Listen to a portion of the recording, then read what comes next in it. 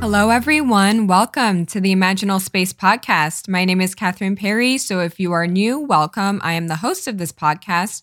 And if you have listened before, welcome back. So today I am going to be recording a dream aura healing episode.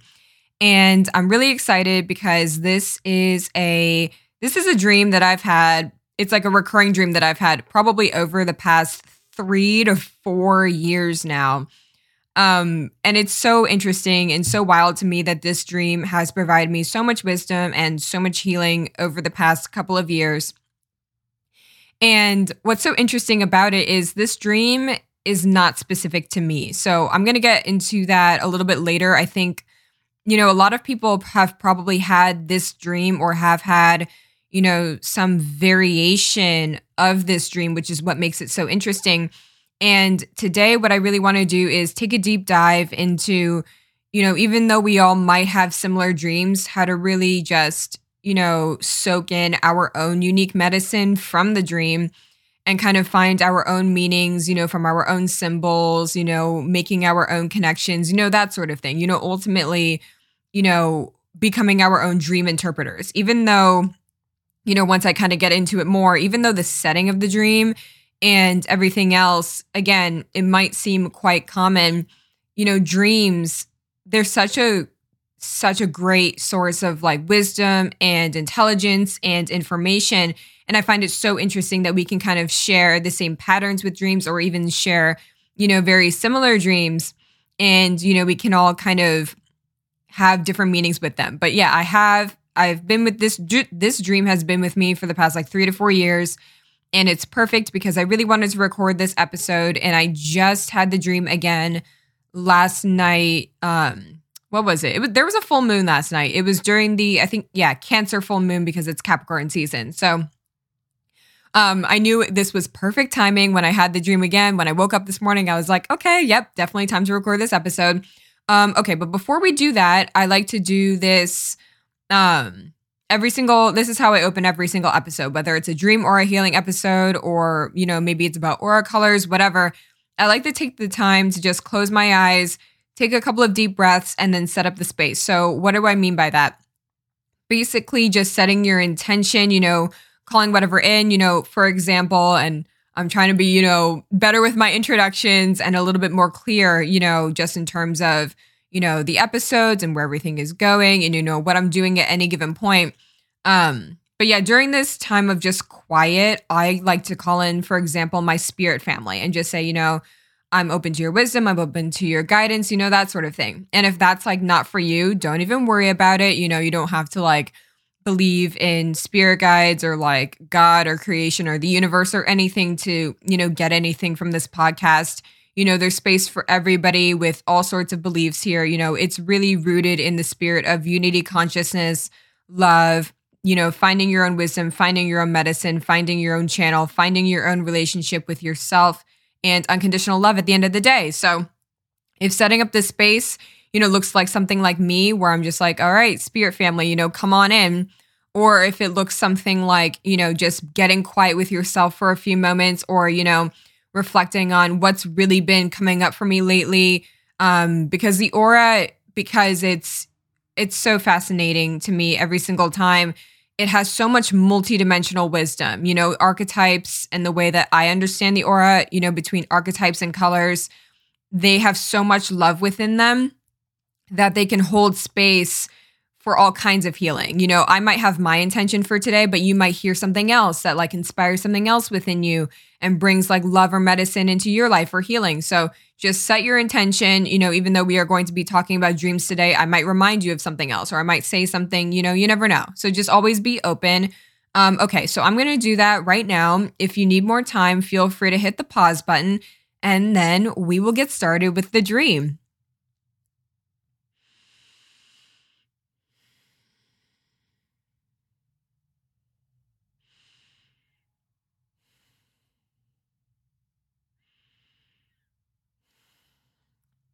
All right, perfect. Let's get started. So I was actually sitting with this dream for a couple of hours this morning because like I said, I've had this dream for such a long time and I've been so excited to record this podcast episode.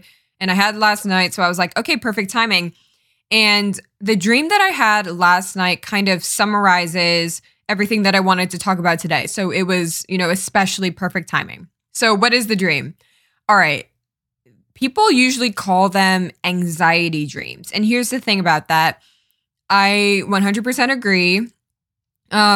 This is definitely like an anxiety dream, but here's where I kind of try and drift off the path a little bit.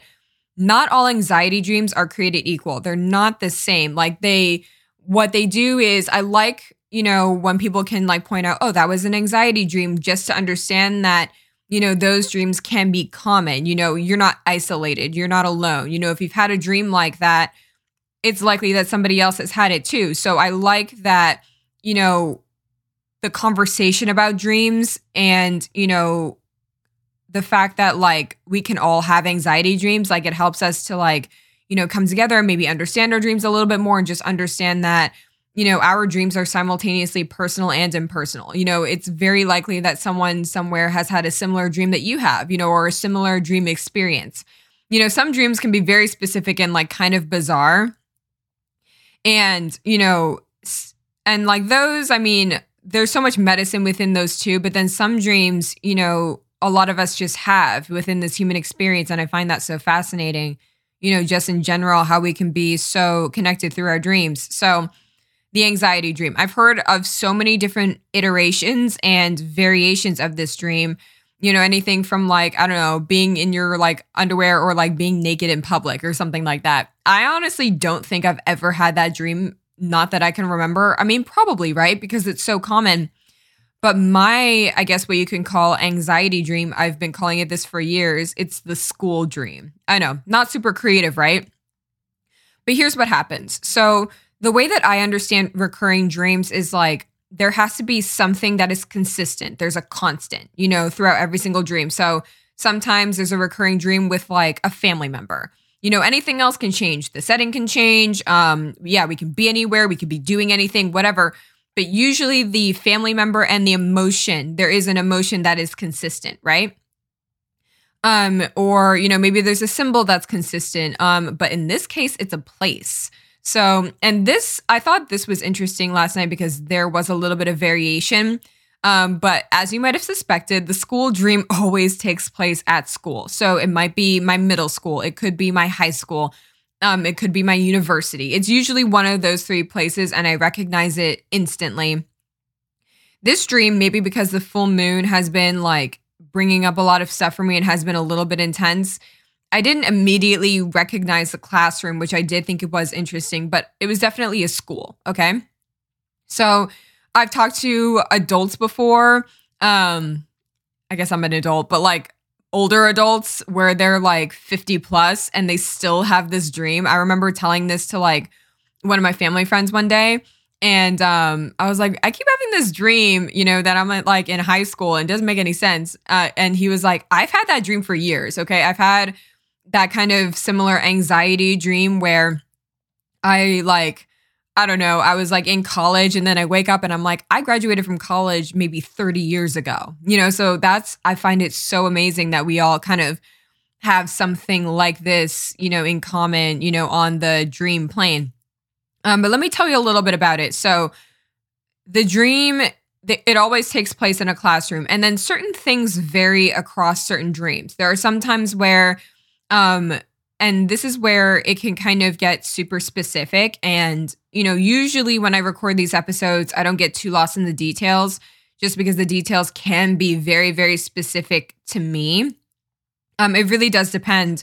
But in this case, it does have, the details do contribute to a lot of the medicine. So there were dreams where okay, so I'm in school and I know it's very strange.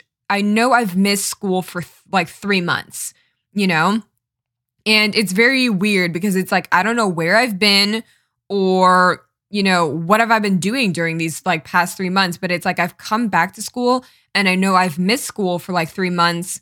And then I'm like kind of stuck in this position of like, how do I catch up? And also just kind of confused. And so anytime I look at a dream, I'm always looking at how I'm feeling. So, I've missed school for like 3 months-ish. It's usually 3 months. I'm not sure why. But I'm like, okay, so number one, where was I? How is it that nobody like even noticed that I was gone? Like, what's going on here? And of course, after I missed like school for 3 months, there's like an assignment due, or there's like homework, or usually there's an exam. I've had that a lot too, there's like an exam that I didn't know about. I didn't study for, and it's just like out of the blue. And I'm like, well, wait a minute. Why? And then another key part of that is everybody else around me, they've been going to school. Nobody else missed school for 3 months. Everybody else around me turned in the homework and I just didn't. Everybody else around me somehow knew about the exam and knew what to study and I just didn't. And sometimes I sit at the exam and I look at it and it literally looks like gibberish, or it's usually math, and like what's so interesting, I wouldn't claim to be like super good at like, I don't know, English or history. Oh yeah, I was not so good at history. I had a couple of those, but usually when I'm like sitting down at a test or looking at like homework, it's math, and it's math that I don't recognize. I took math all the way through university, so in this plane of existence, it's something that I'm very comfortable with. But there, whenever I look at the math, it's like weird random symbols that I've literally never seen before. And I'm like, I don't know what to do, So those are just like some examples. And like, I've been having like this dream for like a couple of years now. And what's so interesting to me about this dream, it does change depending on what's going on.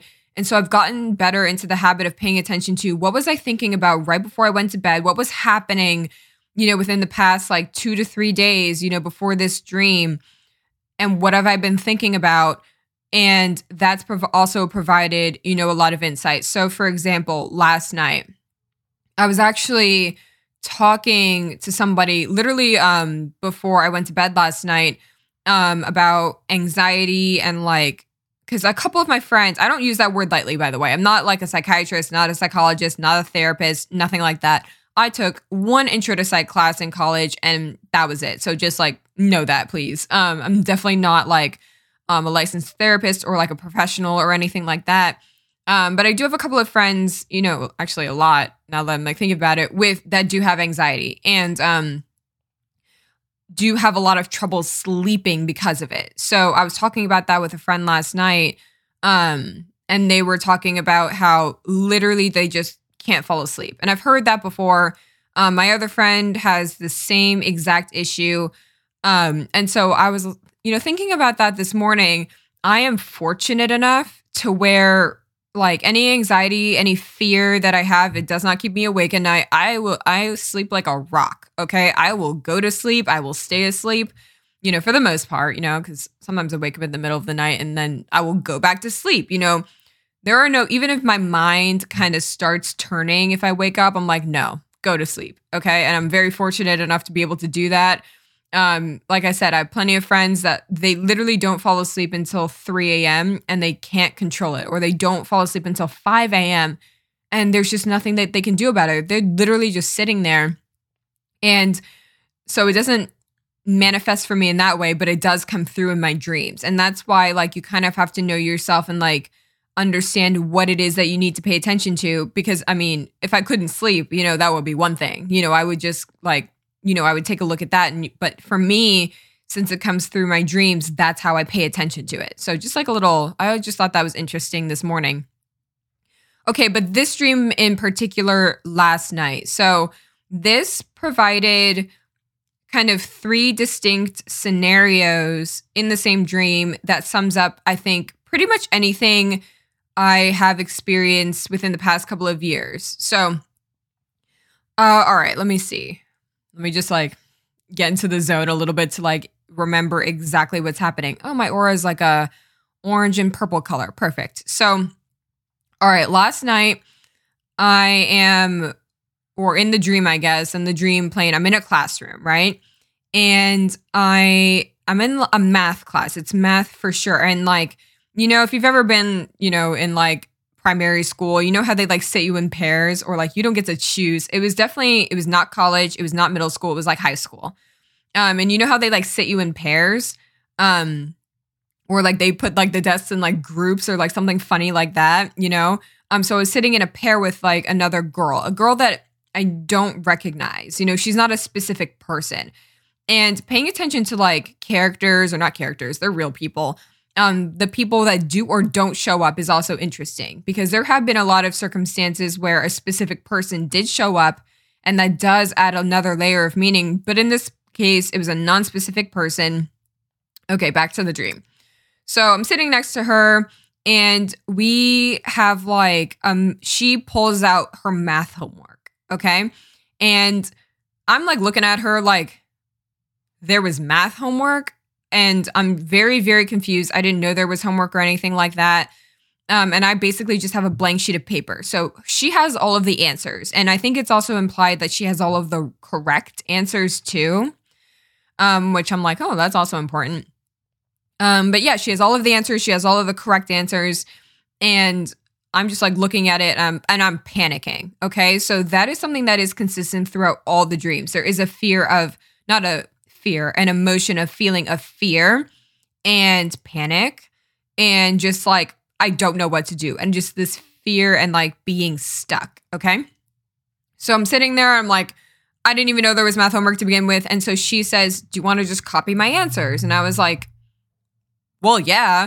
Okay. Because I see the teacher, and I kind of get the sense that like the teacher is going to like come over and like collect the homework soon. So I start trying to copy down the answers, and I do mean the word try. Okay. I try to write it down, but it's like not working. When weird things like that happen during dreams, where you just kind of can't seem to like, I can't move my hand in the right way. Like I'm writing stuff down, but I'm like not copying it right. I keep making mistakes. I have to erase it and then start again. I'm not copying it in the right order, which might not make a lot of linear sense. But basically, I'm worried that the teacher is going to be able to tell that I did copy her homework, So I'm like, instead of, copying it down like word for word and in the correct order, like if there's question like 1, 2, 3, 4, I'm copying down question 1 first, and then question 4 next, and then question like 19 after that, and then question 16. And then I erase it. I'm like, why did I just do that? Why didn't I just go like 1, 2, 3, 4? And then, so I don't even get like 4 answers down. And then what happens? Oh, and then the girl's like, yeah, never mind. And she like takes away her homework. And I'm like, well, wait a minute. You just said I could like copy off of you. You know what I mean? You just said you were going to do me this favor. And she takes away the sheet of paper and kind of like goes away. She's like out of my frame. And then she comes back, and I'm like, there's nothing I can do. I can't do all of this homework. I didn't even know there was homework. And I also don't even know what's going on in this class to begin with. And then my male teacher is like, I don't know why I just said that. But yeah, I mean, every detail can be important. So you never know. But my male teacher is like, alrighty, everybody, I'm going to come around and collect the homework now. Everybody did their homework, right? And this homework is out of 5 points. So if you didn't do the homework, you lose 5 points. And I'm sitting there like, I didn't do the homework. It is what it is. There's literally nothing I can do about it at this point. I was so petrified, and I was just like, you know what, just stay silent. There's nothing I can do about this now. I didn't do it. I don't have it. And then, as he's looking around the classroom, this girl that literally 5 minutes ago offered to let me like copy off of her homework, she's like pointing at me like she didn't do the homework. Okay. Like kind of, she didn't say it out loud, but she was like pointing at me, like trying to like, I guess, call me out and like put me on the spot. And then suddenly I'm just like, I didn't do it. I didn't even know there was homework. I didn't have time. I don't even know what happened, but I just didn't do it. And then 2 other, boys in the classroom say, yeah, I didn't do it either. I didn't do it either. And then the teacher's just like, okay, you know what? A couple of you didn't do it. That's okay. Just give it to me by the end of the day. And I was like, huh? But also like, okay. So I have until the end of the day. I was like, can I skip class? Like, can I do my homework during class? Like, what am I going to do about this? Like, how do I fix this, basically? And so here's where it is interesting. And this doesn't happen all the time. And this was really, again, unique for this dream specifically, but it has happened before. So everything that I've talked about up until this point, the fear, the feeling of panic and fear, that's very, very consistent. There is no school dream. This recurring dream does not happen without that feeling of like sheer panic and fear. And what do I do? That's always consistent. That's always the same. No matter if I'm in math class, English class, Latin class, doesn't matter. History, university, middle school, high school, that's always there. That feeling is very, very consistent. What did change though is usually I'm just out of luck. Either I do try and like copy someone. And this is also what's interesting. Anytime I try and copy anybody on any sort of exam or any like sort of homework, it never works. I never get away with it. I've had that happen a couple of times where I think I'm being like a little crafty and I think I'm being smart. And I'm like, I don't know what's going on. I don't know how everybody else around me was able to kind of know what's going on. And this is actually the first time where 2 other people just didn't do the homework. I don't know what happened there. So that is actually very, very interesting. But yeah, this is like the fear, the panic, that always happens. The homework and like sometimes the copying, sometimes that happens, but it never works out for me. Me trying to copy somebody else's homework and trying to basically cheat, that never works, ever. I never get the opportunity to finish. What doesn't, this has never happened before. The teacher has never said, okay, give it to me by the end of the day. You have a second chance, okay? Never happens. And what also has only ever happened once in another dream is a feeling of hope. So I remember very specifically, when I was like trying to craft a plan, like how am I going to get this homework in at the end of the day? Because the fear here is, it's not just homework. Back in middle school or high school, those assignments are built so that they don't take more than 2 hours. And the way that I was like reviewing my day, I had like 3 to 4 periods. So 3 to 4 hours left in the school day of class. So I could probably get my homework done in one of these classes. But the fear was that I didn't know the material well enough to just like bang it out and just to do my homework. But for some reason, when I looked at the homework questions this time, and for some reason, when I looked at the textbook, I was like, wait a minute, this isn't as hard as I thought. If I literally just read the textbook and, do X, Y, Z, I can figure out this homework by the end of the day. And then I woke up and I don't know how it turned out. But there was this feeling of hope, like, wait a minute, I'm not totally hopeless. I can 100% fix this. I can read the textbook.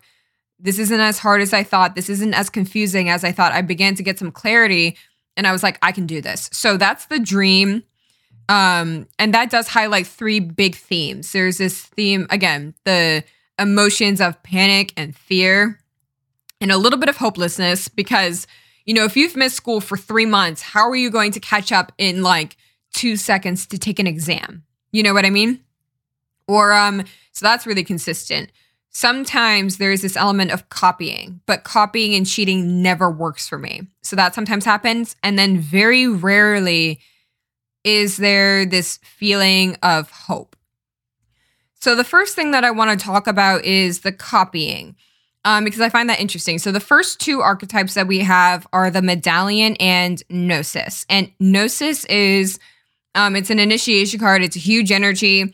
It's one of the, what does it translate to? It's like your innermost knowing, and we're going to get to that in a second. But the medallion, it translates to like, think of the medallion as like a talisman or something that you pass down. So, or like, what's that? Like an heirloom almost. So think about something that like an item that might have been in your family for a while, maybe like a necklace or like a wedding ring. I know some people do that. They pass that down, what else? Any item that you can possibly pass down, maybe a photograph or something like that. That's kind of the medallion. It's an item with a lineage, with a history, with a story. I mean, all objects have stories, right? but it's something that is physically passed down to you. And when I saw the medallion and gnosis, I was just like, this represents the copying aspect of the dream so well, because gnosis, that's all about, it is about like your innermost knowing. So whenever I see gnosis in any sort of reading or any sort of aura or anything like that, it's always highlighting this element of studying from yourself, following your innermost knowing, studying directly from spirit and not, copying anybody else. So, for example, like, okay, for me, personal example, why not? So, for me, I was like, when I began to, become like fascinated about auras, that was inspired by somebody else. It was inspired by an aura reading that I received. And that person has like their own way. They have their own way of interpreting the aura, and that's great, right? And that's where I was first exposed to it. And that's fine, We're all meant to inspire one another and open up new dimensions, of exploration within one another. That's the point. That's the point of us, being within this universal family. That's not a bad thing, whatsoever. But gnosis, whenever that appears in an aura, it highlights that it's kind of time to, and the gnosis goes really well with the mentor, except the mentor is not in this aura. So it's a little bit different. Gnosis is all about like following your innermost knowing and like studying your passion in the deepest way available to you. So in the deepest way available to you, for me, that has nothing to do with like copying literally anybody else or following what anybody else has to say. It's about really, again, learning from yourself, learning from your own channel. That's, gnosis. And gnosis is a part of the gold family. And gold it has a lot to do with like internal abundance, finding abundance within our relationships with, others as expressions of, unconditional love, with God, source, spirit, creation, and then finding abundance within our universal family. That is the gold family. And so gnosis has a lot to do with, you can literally follow your innermost knowing to probably like the ends of the earth and never be done. You have so much. And since gnosis is in the personal part of the aura, that has a lot to do with you have the capacity to learn from so much within you. You don't need to look outside of you. And then the medallion, is like a very powerful partner to that. Because the medallion asks you to kind of reevaluate and take like a closer look at what people are passing down to you. So within the context of the dream, because these two really directly relate to the story of the dream, which is why I wanted to, brush over that first. Like I said earlier, copying off of anybody else has never, ever, ever worked for me. So in this dream, there's like two things, like, so basically, the girl says, you can copy off of my homework. And I am like, great, that's going to save me here. That's my saving grace, because I don't know what's happening in this class. At a first glance, the homework kind of looks like gibberish. And like, again, math, I just don't recognize. So I'm like, I have no option but to copy off of her. So I start copying. And like I said, it just doesn't work. I'm copying all of the answers out of order. It looks very, very weird. I'm not doing it fast enough. I'm making all of these mistakes. I have to erase it. I have to start again and keep erasing. And it's not working. And so the medallion is a part of the green family. And green is all about healing. Anything. So what I was also sitting with this dream specifically. What am I talking about? I was sitting with this dream this morning. And I was like, I know where I want to begin with this, but there's just I feel like there's something that I'm missing, and that I want to kind of nail before I start recording this podcast episode. And I realized that I was paying attention to, what's happening, surrounding the dream, what's happening in my own life. And I realized I was thinking like too much in like a narrow sense, I was trying to like attach this dream to one specific event. I was like, okay, and I realized, okay, so it's not, I was like, okay, is there something that happens every single time that I have this dream? something very specific. Like, am I worried about a certain thing? Am I worried about like, it literally could be anything. Am I worried about a relationship? Am I worried about like, something at like work? Am I worried about, XYZ? Am I worried about a specific person? Am I worried about something in my family? Am I worried about literally anything? And I was like trying to rack my brain, like, is there something consistent about this? And I was like, you know what? My life has changed a lot within the past like 3 to 4 years. I don't know if there is something very consistent about it. I don't know if it's any one of those things. And then I was just simply reminded it's the feeling that is consistent. It is this feeling of, okay.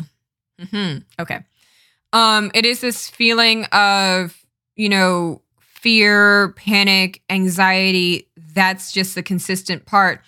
And that has so many different manifestations, so many narratives, so many stories in my own life, that it really could be anything, but it's not about a specific relationship. This is dream. I had to let go and be like, you know what? This dream is not about a specific person. It really is highlighting a specific feeling, and the narrative matches that feeling. So I don't know if any of that made sense. I really hope it did. But like, for example, any time in the dream, in this recurring dream or any iteration of it, where I've walked into a classroom and I haven't been there for 3 months, or I'm about to take an exam and I just haven't read or I'm about to I have to write an essay in one day, I just haven't read the book. All of those are very simple narratives to understand like why somebody would be panicking. If you had to turn in an essay, the next day and you haven't even read the book yet, yeah, you would be panicking. Okay, so it's very simple. It's a very simple narrative that highlights a very, very clear feeling. But yeah, back to the medallion, and the copying and like essentially like the cheating. But the word copying, I think really helps here because again, the medallion asks us to reevaluate, what it is, that's kind of been passed down to us. So it doesn't actually have to be like an object. I just kind of wanted to give you a visual of like an heirloom or something like that. But it's not just objects, it's beliefs. It's like, people like to say programming, literally anything that anybody passes down to you. And green medallion being a part of the green family asks you to take a closer look at, what has been passed down to you. And then to kind of figure out what to do with, what is it that you want to do with that? Not necessarily just like taking it. So let's just say, let's use like a parent, because that's like pretty easy. I feel like, parents, like inner child healing, that's like pretty mainstream now, right? So let's just say like my mom or something.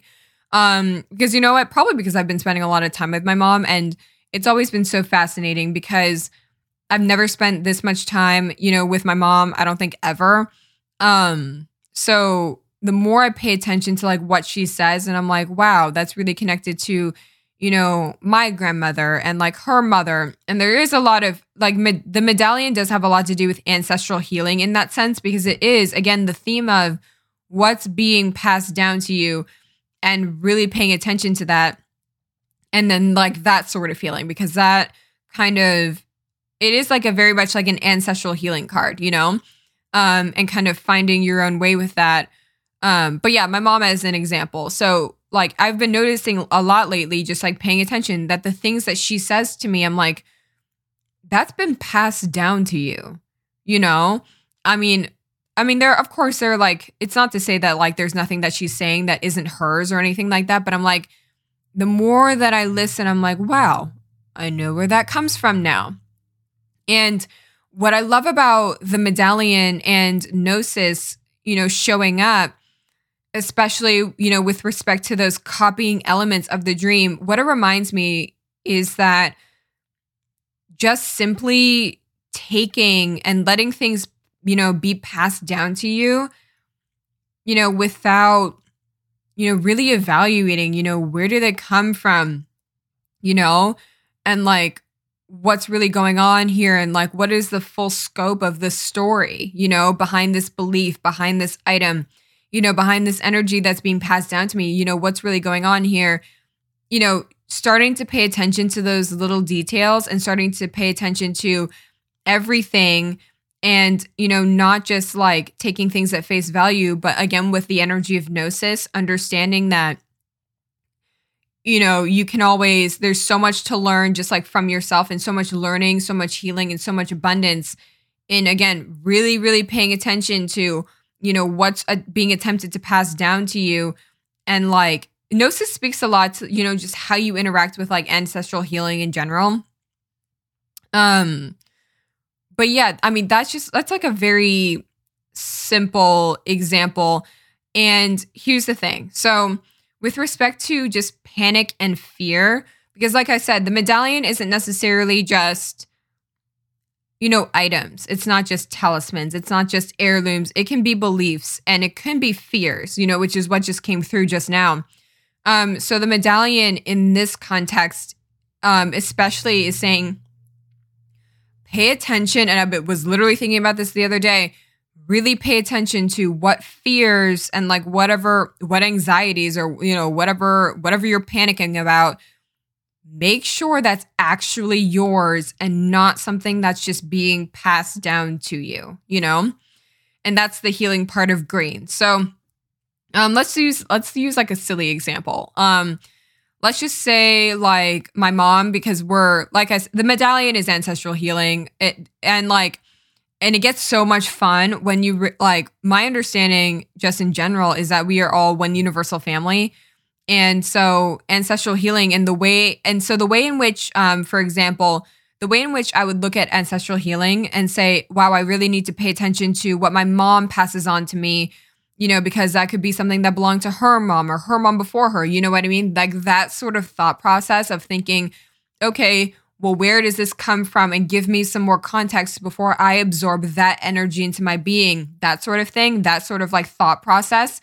That needs to be applied to everyone. So I'm using my mom as like a very simple third dimensional example, but that can be your friends. Okay, that can be like romantic relationships. Anything where anyone might be passing something on to you that wasn't yours to begin with, you need to like have some discernment and pay attention and question, well, wait a minute, where does this come from? Is this mine? What's the full context behind that situation? And as you kind of really understand where, like, again, if it was like a thought pattern, why is it this way? What does that have to do with like our third dimensional stories and histories? What does that have to do with the people that surrounded them and the energy that they like, gave to them? Did they reevaluate that? I just recorded a whole episode on like boundaries, and this seems to be like a continuation, of that discussion. But that's what that is. So basically, let's just say my mom, or you know what? This is actually kind of real, but like not really. You'll see what I mean. So my mom doesn't like peas, like the vegetable. Yeah, she doesn't like them. Not really, like not at all. So as we were growing up, my parents did really well. They like, fed my sister and I tons of vegetables. Never peas. Like my dad later on, but my mom just never cooked them, And one day I asked her, like when I was much older, I was like, you gave us a lot of vegetables, broccoli, spinach, asparagus, whatever. But you never served us peas or anything. She was just like, I don't like them, And here's the thing. It's silly, but like that's like just like a very silly example of exactly what can happen. My mom didn't like them, so she didn't feed them to her children because she was like, I don't like them. I'm not making them.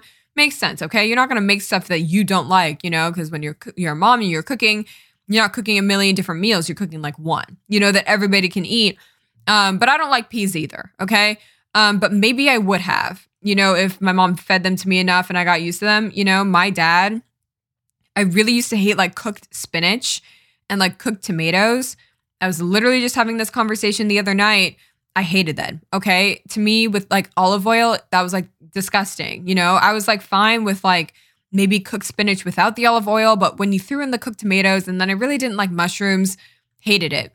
Now I can't get enough of it. It's like my favorite snack. Okay. I will literally make cooked spinach with olive oil, throw in some tomatoes, in like the frying pan or whatever. What is that? Yeah, like the nonstick frying pan. And that will be a snack, okay? I went from literally despising it as a child, and then my dad literally just like fed it to, my sister and I enough where I was just like, this is my favorite snack in the world, and I still eat it, very, very silly example. But again, anything can be passed down to us. And so, that's the medallion's energy, is really being aware of what's being passed down to us and when. And this is something that, I've really been rethinking a lot about, like, ancestral healing. What does that really mean? And within the context of we are all one universal family. So how does that broaden the scope of ancestral healing and healing within the family if we are all one family and we all recognize each other as like one family that came from one source, one God, creation, etc.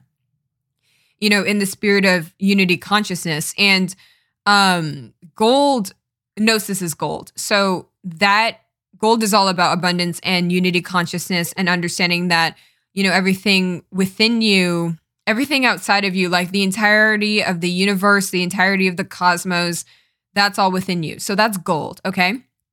And so that has been on my mind a lot lately, and I didn't think this would be such a huge part of the dream. But everything that I said about, ancestral healing and the medallion, and basically, again, just watching what people pass on to you, that's something that I love to explore, and that's gnosis. So if anything, this dream is telling me that this is kind of a way to really explore ancestral healing in a new way, because that's something that, again, I find so fascinating right now. And like I said, gnosis is not so, and this is where like the copying comes in again. If I look up ancestral healing right now, it's probably going to tell me something about, pay attention to your physical, like third dimensional human family. Pay attention to, look back at your lineage, go on like Ancestry, DNA or like 123andMe and, look at all those third dimensional stories. And it's like, that's great. But when gnosis appears in an aura, it's like there's this whole gold, right? Gold, abundance. There's this whole world of exploration, surrounding whatever it is that you're paying attention to, whatever it's in conjunction with. And it's in conjunction with the medallion, green, ancestral healing, So it's just telling me that this dream is a way to open up my definition of ancestral healing, my exploration of ancestral healing, and not to pay attention to, all of the typical definitions. Gold is fun. It's like I think that they're all like creative, in their own way, but it is a very creative color. Gnosis is a very creative card, following your knowing, following your, I guess you could say, your intuition. I like knowing because, claircognizance, like following like your downloads, following your inner visions, really following love in that way to learn about, and in this case, to learn about the medallion. So like, let's just say gnosis was with another card, then it would say follow your innermost knowing with respect to like, the womb. The womb is it's like another card in this aura. If it was in conjunction with that, then that's what that would mean. But for here right now, it's saying, allow this dream to really get you thinking about all of the ways in which you can expand upon ancestral healing in general and how we and the medallion now I'm realizing is a lot about how we interact as like a universal family. What are we constantly passing on to each other? What energies? And in this case, what anxieties and what fears are we passing on to each other that might not be ours? And I do believe that that's why the copying, in every dream I've tried to ever copy off of someone, it never works because I'm not meant to copy. So again, the medallion is like that copying aspect. It's taking things without really evaluating, well, wait a minute. I just assumed, by the way, that this chick had all of the right answers. I didn't know, because I didn't know the material. I didn't study it for myself. And so that hope at the end, like, wow, if I just read the textbook for myself, I can kind of figure out my own answers. That's gnosis. That's the understanding that, there is so much love and there is so much hope when you really focus on what it is that you know and figuring out things for yourself. Figuring out ancestral healing for yourself, figuring out whatever your passion is, whatever you, maybe passion is not the right word, but it kind of is, figuring out, and kind of doing your own investigation and like, having fun and learning about, whatever it is that you're really interested in, taking that to the next level and not worrying about whatever else is already out there. So that is the medallion, and that's gnosis, and that's in the personal part of the aura. And then we have the poet and the womb. So a lot of this, I have a feeling this is less about the dream specifically and how we kind of relate to dreams in general. So the poet is in the blue family, and the blue family has a lot to do with balancing different forms of truth. And, I think I might have mentioned this before when I was talking about the dream in general. This dream is a very personal and impersonal dream, and that's the energy of the poet. The poet is not afraid to explore all different forms of truth, which makes it a perfect member of the blue family. It acknowledges that, and this is where I love the poet and its entire metaphor. So poetry, for example, never was super great at writing poetry, but it's beautiful. What makes poetry so beautiful? It's born in the spirit of unity consciousness. If we all read a poem and, we all connect to different poems at different times. And maybe we don't connect to some poets, artwork at a specific time. But poetry is just, it's made of pure love. It's channeled love on paper into words. And, I have one book of poems that I absolutely adore and that absolutely inspires me whenever I open it. But here's the thing, I'm not the only one with that book. And different people can look at different poems and and the poem will awaken different parts of people's hearts. But we can all look at the same poem. If, let's just say there was one poem that we could all connect with and we were all looking at it. We're all taking away different forms of love. The poem is made of love. So it's impersonal in that we can all connect to it. And then it's also simultaneously personal because we all have different ways of connecting to that same poem. So the fact that we can all connect to a poem is impersonal, but the way in which we connect to it is very, very personal to us. So that's kind of the medicine of the poet, is acknowledging that. And what it does, so within this dream specifically, so now imagine the dream in kind of a similar way. We all have had, we all haven't had it because, who knows? But it is a very common dream. So we've all kind of probably interacted with an anxiety dream or a fear-based dream or a dream from the underworld. By the way, the underworld is actually in this aura, and we're going to talk about that later. It is a part of the blue family too. But we've all probably, even if we haven't had a dream that it has panic and fear and anxiety in it, we've all probably had a nightmare, or something like that. Or something where when we woke up, we were glad that's not real, And that's the energy of the poet, is the understanding. What I love about the poet in this aura with respect to this specific dream is, again, it unifies us, It helps us to understand that, in a lot of our human experiences, we're not alone, especially dreams. Dreams are they're very human, but they are very, very mysterious at the same time. Which is something that I love about them, but that's kind of the poet. And then the womb, I really love the womb, and the womb has been coming up more and more lately. But the womb poses a very interesting question. So what it does is it asks you to and this is also, especially kind of tied into the medallion, it asks you to ask yourself the question, where do we all come from? And kind of to trace it back. So the womb, as for example, for me, when I see the womb, and every single time, it comes up, it's let's reevaluate, let's check in with whatever it is that you actually believe. So where do I come from? I come from my parents, for example, So I came from my mom and my dad. I have a mom, I have a dad. That's where I came from. Okay. And then it asks you to ask, okay, well, what's beyond that? So my mom and my dad, they both came from their parents. And then you can trace that back in a very human and linear way. And it's okay, well, ultimately, where did, your great, great, great, great, great, great, great grandmother come from? And it's okay, so personally, I believe that we all come from source. We all come from God, etc. And then you ask yourself this question of where are you from? You contemplate, and it's it does use the mother, but it doesn't have to be the mother. I think it's just because the linear story of the mother does give birth. And this is the womb. So, But essentially, it's asking you to contemplate the mother beyond the mother, the beginning beyond the beginning, you know?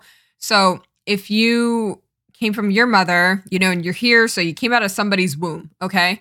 And that's why I like that it's called the womb and not like the mother or the father or anything like that, because the archetypes are very inclusive in that way. But if you were here, you came out of a womb, you know, we're not quite at the point yet where like, I think that we can just like grow humans. I don't really know. Okay. I'm not that caught up with like modern science and everything like that.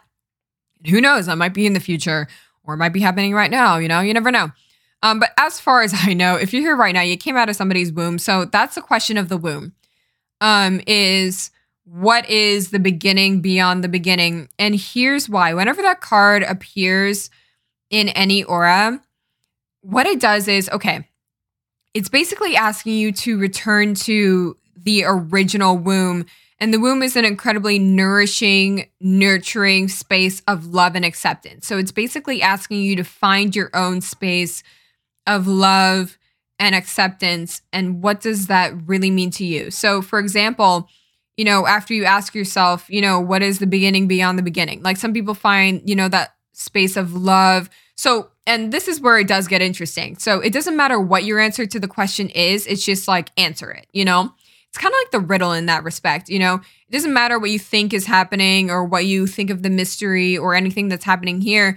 It's not about, you know, what you think. And like I said earlier at the beginning of this podcast episode, there's space for literally everybody, you know? So it's not about how you answer. It's just like having an answer. So for example, if you think, you know, that all you have is like your parents, you came from your parents and you came from your grandparents and like, that's it, you know, that's like your story. That's your understanding.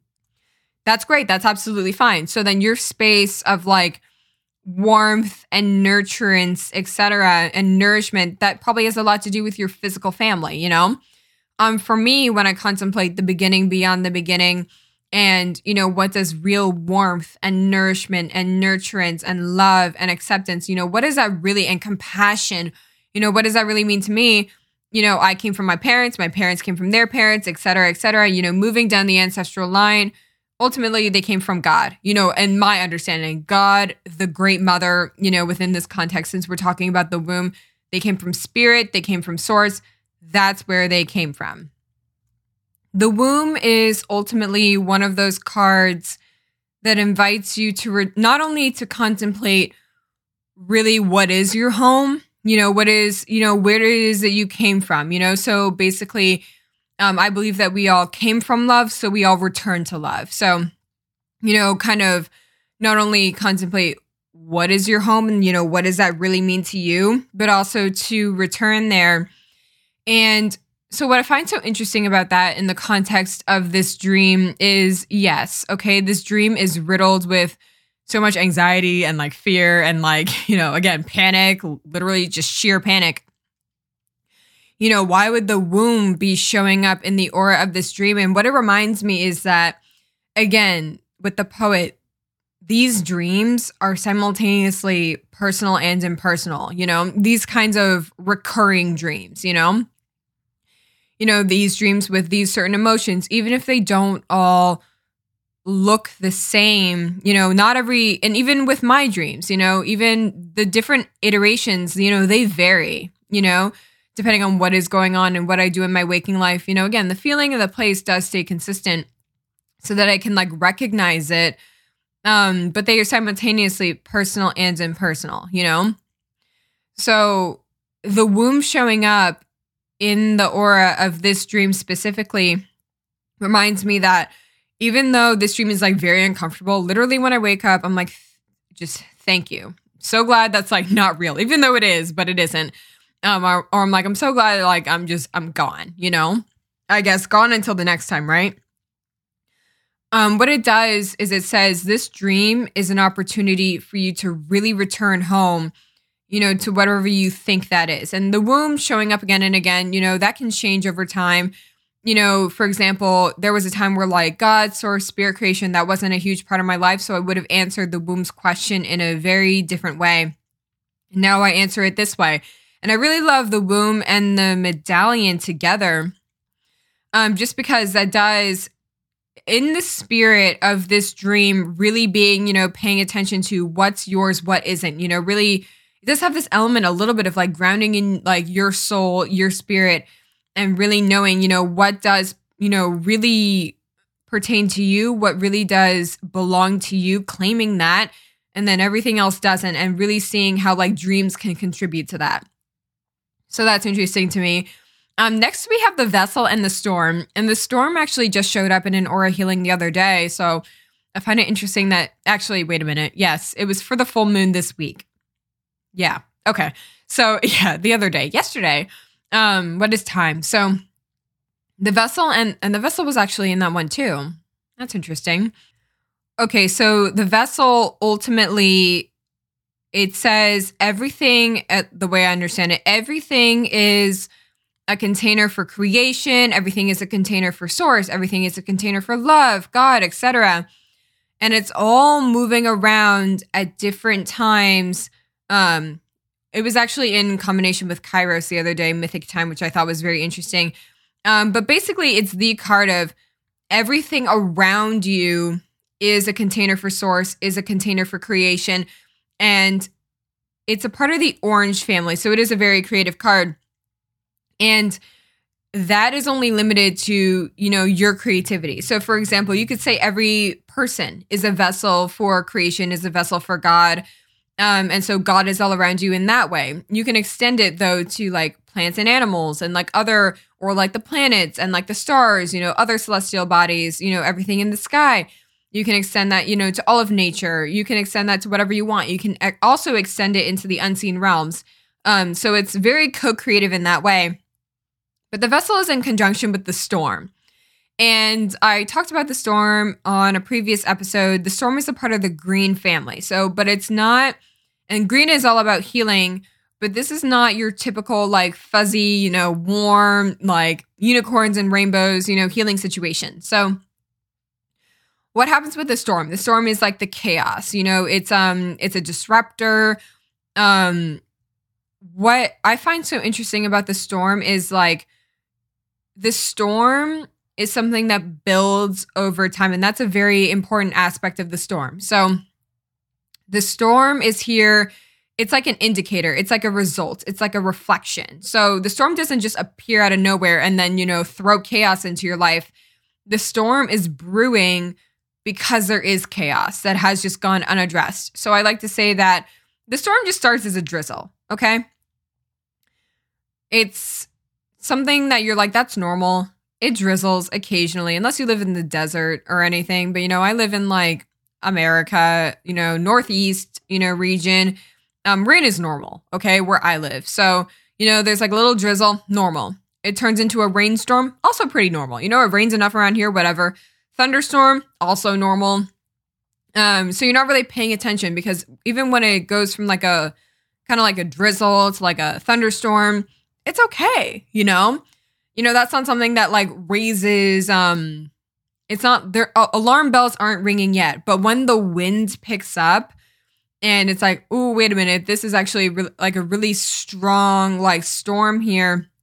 And then all of a sudden there's like a threshold a little bit, also a card in this aura where it just switches, it turns, it's like, it goes from this thunderstorm with some wind and then it just turns into a full-blown hurricane. And, there are stages to hurricanes too. I think there's like stage 1 all the way to stage 5, or maybe that's like earthquakes or something.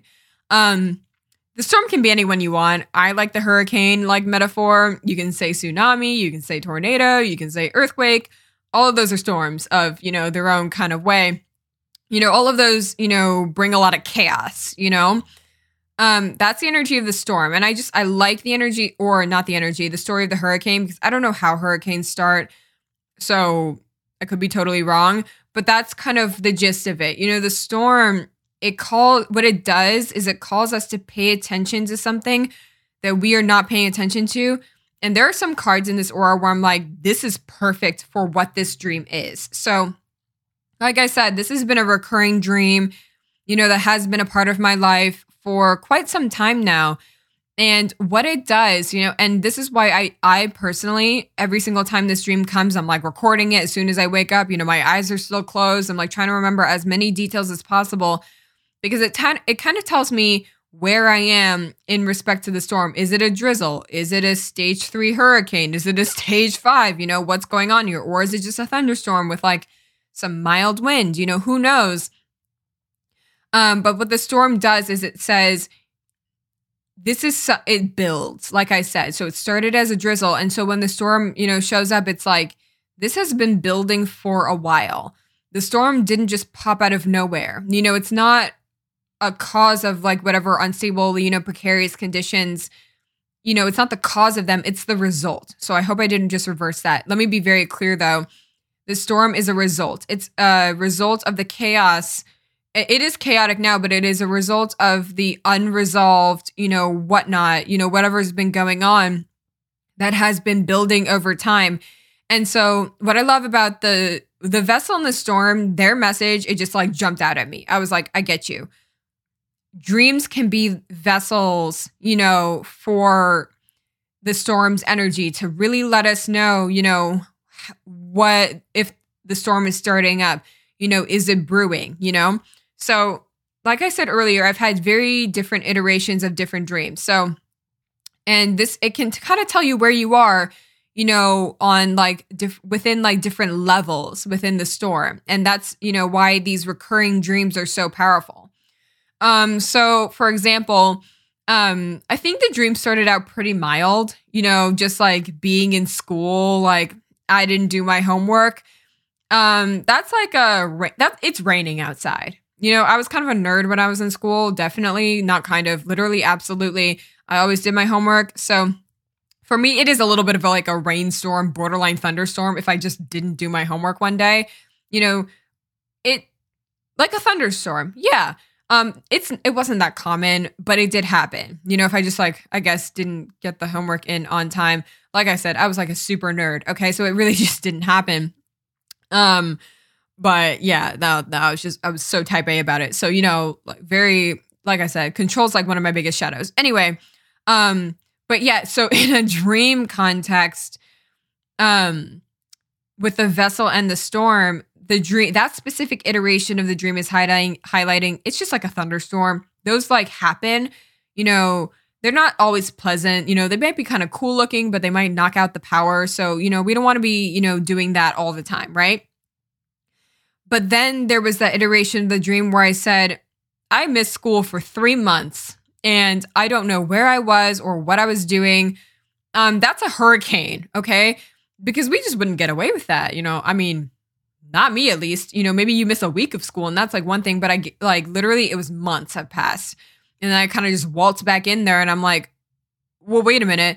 Number one, why hasn't anybody said anything about like where I've been? Nobody dragged me back to school. I haven't been here and I don't know what to do. Hurricane, okay? Hurricane level. I don't even know. You probably wouldn't even graduate. You'd probably have to do summer school. Like, I don't even know. Big problem. Okay, so there are different, and like, I don't know if I've ever had like a stage 5 situation where it's like full blown chaos. I mean, maybe the missing 3 months of school is stage 5 and it, like, that's just irreparable. What do you do? Like maybe those are like the stage 4, stage 5s where I'm like, I literally don't know how to fix this. There is no fixing this anymore. And then, for example, last night, for me, it wasn't like, I didn't feel like I missed a ton of school. It was just very clear to me that I clearly hadn't read the textbook. And I was just behind, because that sometimes happens during the dream too, where I'm just like behind and, I'm not entirely sure, what it is that I'm meant to be doing to catch up. But there was a sense of hope, like I can catch up, So that's the vessel and the storm. What it says is, dreams, especially ones that recur over time, can kind of be your compass. They can tell you, or not like your compass, but you know what I mean? Kind of like your meter a little bit. They can show you where you are within the storm once you really start to pay attention to your dreams and you pay attention to, like, I guess, the severity of the situation and the storyline and what's going on and maybe how scared you feel on a scale of 1 to 10. I mean, I feel like the panic is like pretty consistent.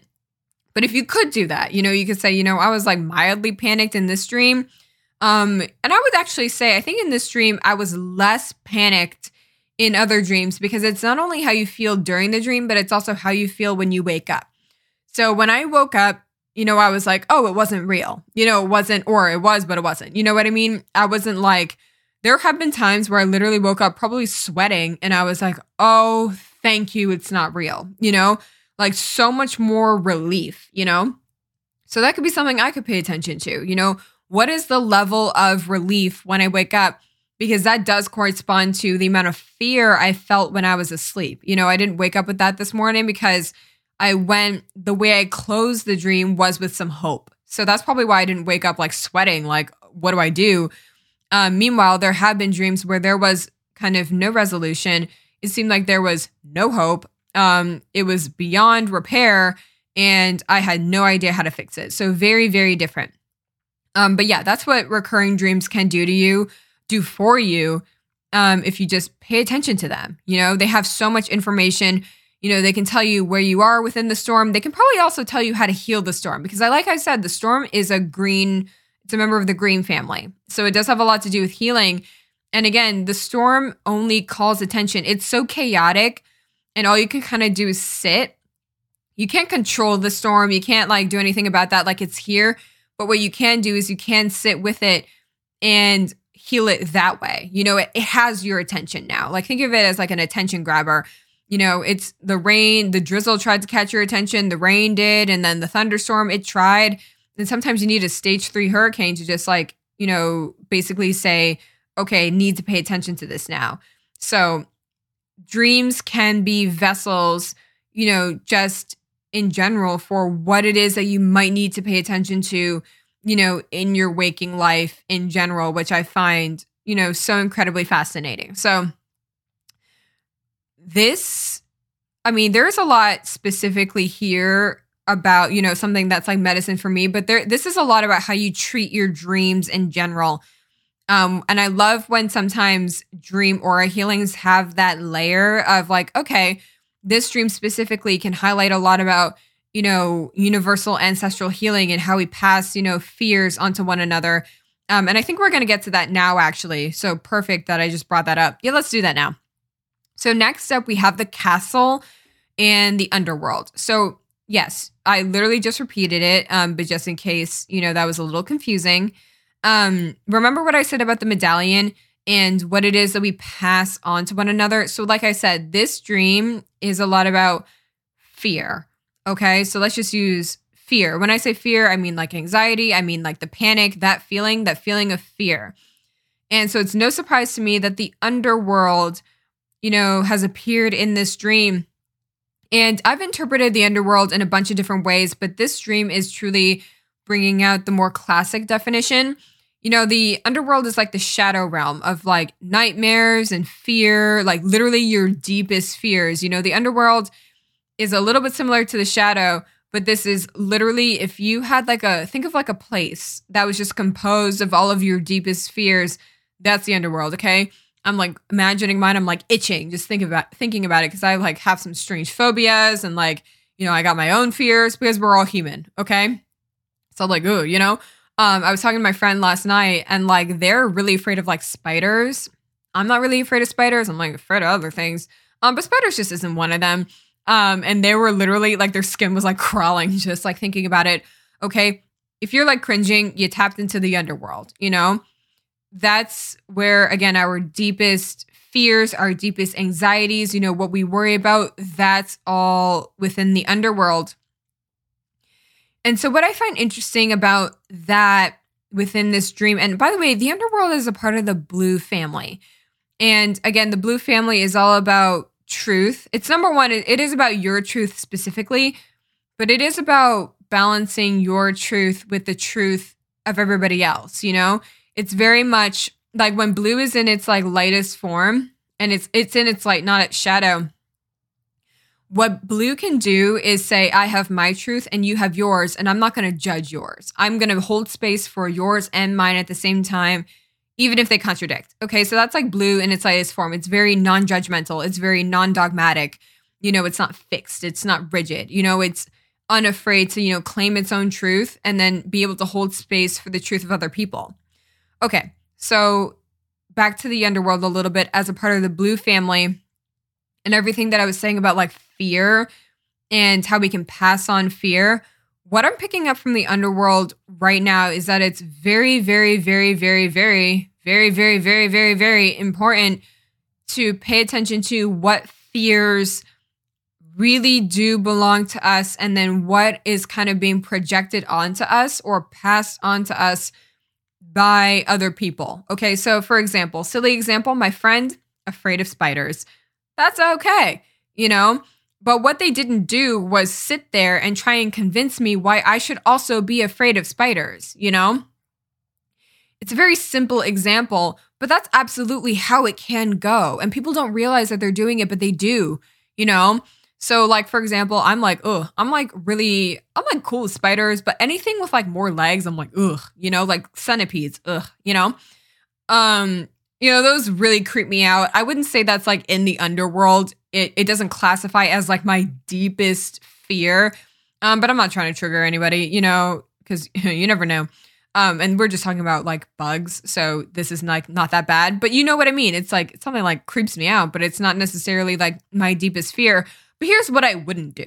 I wouldn't walk around, saying I have this fear of like centipedes or whatever. You need to be scared as well, and it doesn't even have to be like that. It could be like, well, if somebody says, I'm not afraid of that, well, I'm like, whoa, did you look at their legs? And did you look at this? And like, what about when they do this and that? Isn't that like so gross and like scary to you? I'm not trying to do that. I'm not trying to pass it on to anybody else, I don't want to do that. That's not cool. If they didn't have the fear, why are we giving them another one? As humans, we have, enough and more to worry about. We don't need other people passing on, different things to us at any given time. But that was a silly example. So let me like give you like a real one, really real one, because it's, it's still 2020, or maybe this might be released in 2021. I don't know. But like the fear of being like alone, or like abandonment or something like that. That's also something that's like kind of common. So let's say, I don't know. Let's say I have that fear. Okay. I probably do. That came up for a reason, right? Let's do that. So yeah, let's just say I've got this, very core fear of being alone or being abandoned, in some way. I have a lot of fear. I have a lot of anxiety around it. And let's just say for, simple circumstances, simple, example, that is mine. What I shouldn't do is wander around the earth, to my friends and my family and my loved ones and convince them that if they are alone, they should be scared, 2020 has been incredibly isolating. So I was like, oh, that's kind of real, but like, I don't know. There are some people that are like, I'm actually the opposite. I'm like literally doubly an introvert. I need a lot of alone time. And I know that's not the same thing. Needing alone time is not the same thing as, a fear of being alone. But, anyway, if I had that fear of being alone, especially like now where people are a lot more isolated, let's just say somebody was doing just fine, 2020 has been interesting for all of us. There were parts of it that absolutely sucked at some points. And then, parts of it, coming out of it, I'm like, that wasn't so bad. And some of them I was like, wow, this was like the highlight of my year. I'm really excited for it. And for some people, if during 2020, they really found, the ability to really be alone and be on their own. And like, it's not like a fear for them. And like, maybe that's like my fear. I shouldn't be trying to like pass that on to anybody else and say, well, because I have this fear of being alone, you should be too, or like anything like that. And here's the thing, here's where it gets so interesting. It's not that obvious. Like I was saying with the medallion earlier, very simply put with like family, So, like, and this, I think that's where like the example gets, it's like very easy with family because we can easily see like with our parents, we've spent like, in some way or another, they are like a large influence in our lives. Even if like they weren't there, that's still influencing us in like some way, shape or another. You know what I mean? So I'm very fortunate to have both of my parents, both of them are alive, both of them are healthy, and they shaped me, just like they would anybody else. But again, here's where it does get interesting.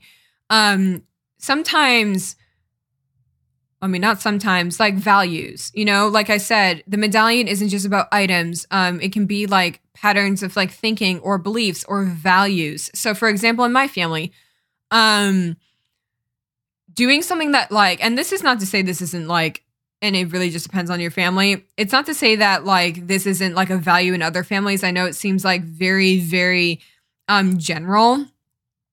I'll just say it anyway. So like in my family, a really big value in my family is having like a career and something that you are extremely passionate about, and that's what matters the most. And I mean, I know where that comes from, speaking of like ancestral healing in the most basic sense. Both of my parents worked extremely hard to have everything that they have. One of them didn't even live in America. Her family came from a totally different country. Well, I guess I was like, why am I like not saying it? My mom's side of the family came from like Jamaica, they came from Jamaica, came over to Canada, and then my mom came to the States, much later in her life. That's a little bit of my family's history, But either way, both of my parents, for example, worked extremely hard for literally every last thing that they have. Nothing was handed to them, blah, blah, blah. Not like that, but like, you know what I mean, et cetera, so on and so on. I don't have to like repeat that entire story to you. You get it, right? So for them, their saving grace or, something that's very valuable to them, something that, propelled them to be as successful as they are and to really shift their lives was absolutely their careers, very proud of my parents. My parents are both incredibly successful and, they built that on their own. So that's a value of theirs, that's like something that's just like woven into everything that they talk about. And again, it seems like, well, wait a minute, that's not so specific. My parents value that too.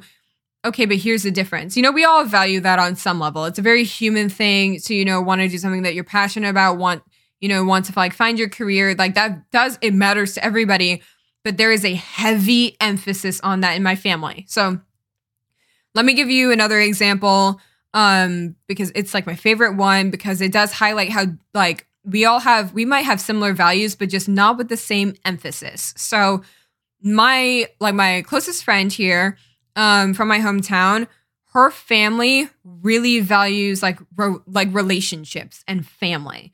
So it's not that they don't value like career as well. Of course, they want all their kids to, be independent, be self-sufficient, a lot of S's, sorry. Self-sufficient, self-sustainable, sorry.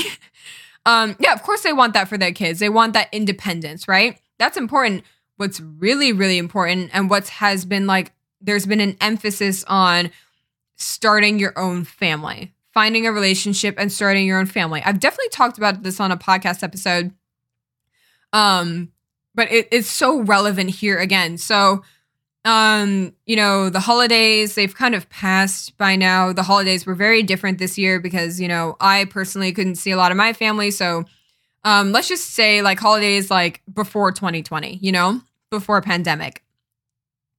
A lot of my friends, I would hear so many stories about how either they were a little bit anxious to see their families because, they knew their families would ask, are you in a relationship? Are you in a long-term relationship? How's like dating going? Like, why aren't you in a relationship? Whatever.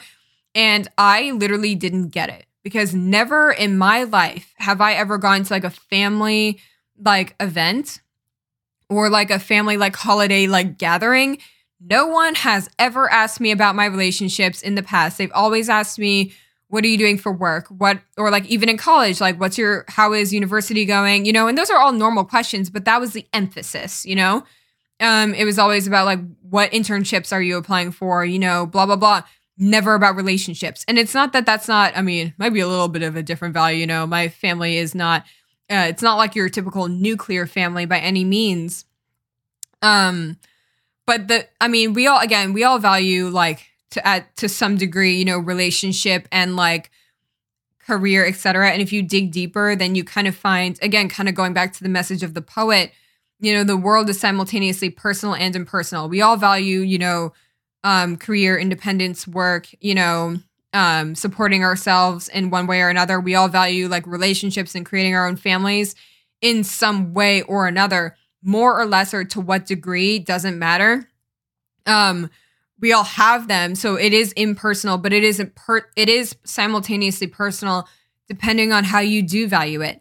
So that's just an example of the medallion of how, again, we can all share similar values as humans because we are all human beings. But the way in which, okay, so this is where I'm going to get a little bit more specific. So like I said, the medallion, my family, my family, career, very, very important, right? So this aura reading is surrounded by fear. So because career is very, very important in my family, for example, and this is why I like the contrast a lot, I've never been afraid of not, finding a relationship. Even when I've been single or whatever, I'm just like, it comes when it comes. It comes at the right time. For example, I talked about this in the previous, I recorded another full moon or a healing episode this week where I talked about this. I was kind of in a relationship on and off thing for years, finally, set some boundaries and was like, this isn't healthy anymore. At the beginning of 2020, before the pandemic.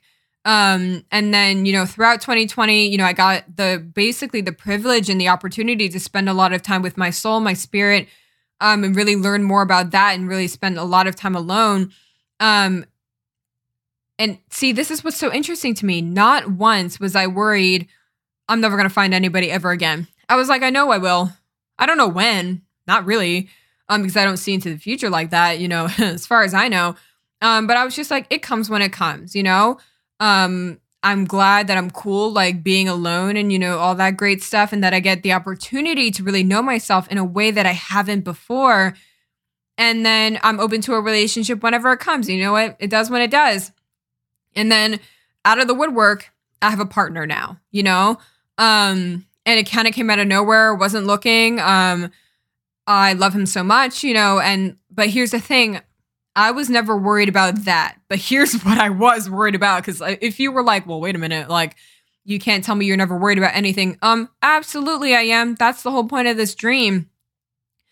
All that time that I was not worrying about, because again, that's not, and this is where the medallion comes in. Partnership it's not really a huge emphasis on my family. So it doesn't surprise me that even, when I ended things with a previous partner and I was alone for a while, probably the longest I've ever been alone, since I started dating, as a teenager, this is the longest I've been truly alone, out of a relationship, no side texting anybody, literally nothing. That was the longest. And I wasn't worried about it literally for a minute. Anytime I was like, I wonder when I'll be in a relationship. I was like, you know what? It happens when it happens. I'm not worried about it. And that to me, I realized, wow, literally that did not worry me for 1 second because it's never been emphasized, in my family. However, what I was worried about for the past year? Career, work, trying to figure that out. So every single moment, and this is why I was like, you know what? I know this dream does ultimately tie into, career, work, passion, whatever it is that you want to do with your life ultimately. It does tie into that, but it does run a lot deeper than that. And I did make that connection this morning, but I was like, just start talking about it and it'll come through when it comes through, right? Now it's coming through. So perfect. I knew that this had to do, on a surface level with, career path and everything else, because like I said, I wasn't worried about relationships, but this tripped me up all year, especially with 2020 and things, not being, and this just being unprecedented times, that really worried me. And I was like, I don't know what to do, even corresponding to, going back to the dream a little bit, to those moments in the dream where I was like, I've been out of school for 3 months. I didn't study for the exam. I didn't read about the book. I didn't even know about the book. What do I do? Those moments of just being stuck. And it has a lot to do with, not only career and stuff in my personal life, And it does also have a lot to do with, my relationship with my parents, ancestral healing. So I'm glad that it's all like kind of coming together, because I think when people think ancestral healing, and this goes back to, the medallion and gnosis, they think it's like your great grandparents or your great, great, great, great, great grandparents, It's anybody that came before you. And then, with gnosis in there, and, if I'm really following my knowing, it also has to do with, those who will come after you. But that's like a whole separate thing, But because the way I view ancestral healing is, again, it's anybody that came before you, but it's not only, but you will be somebody else's ancestor. And you know what? You are already somebody else's, ancestor.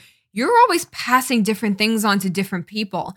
Also, if you choose to start a family ever, you will pass on different things, to your children, just, for that linear perspective. So I can't wait to take a deep dive, into, what I think about ancestral healing once I'm kind of done recording this podcast episode. But yes, back to the medicine of the dream and literally everything that I was saying. Oh, yes. So, like I was saying earlier when I was comparing it, so I'm just using me and my friend as like parallels because we are such direct opposites.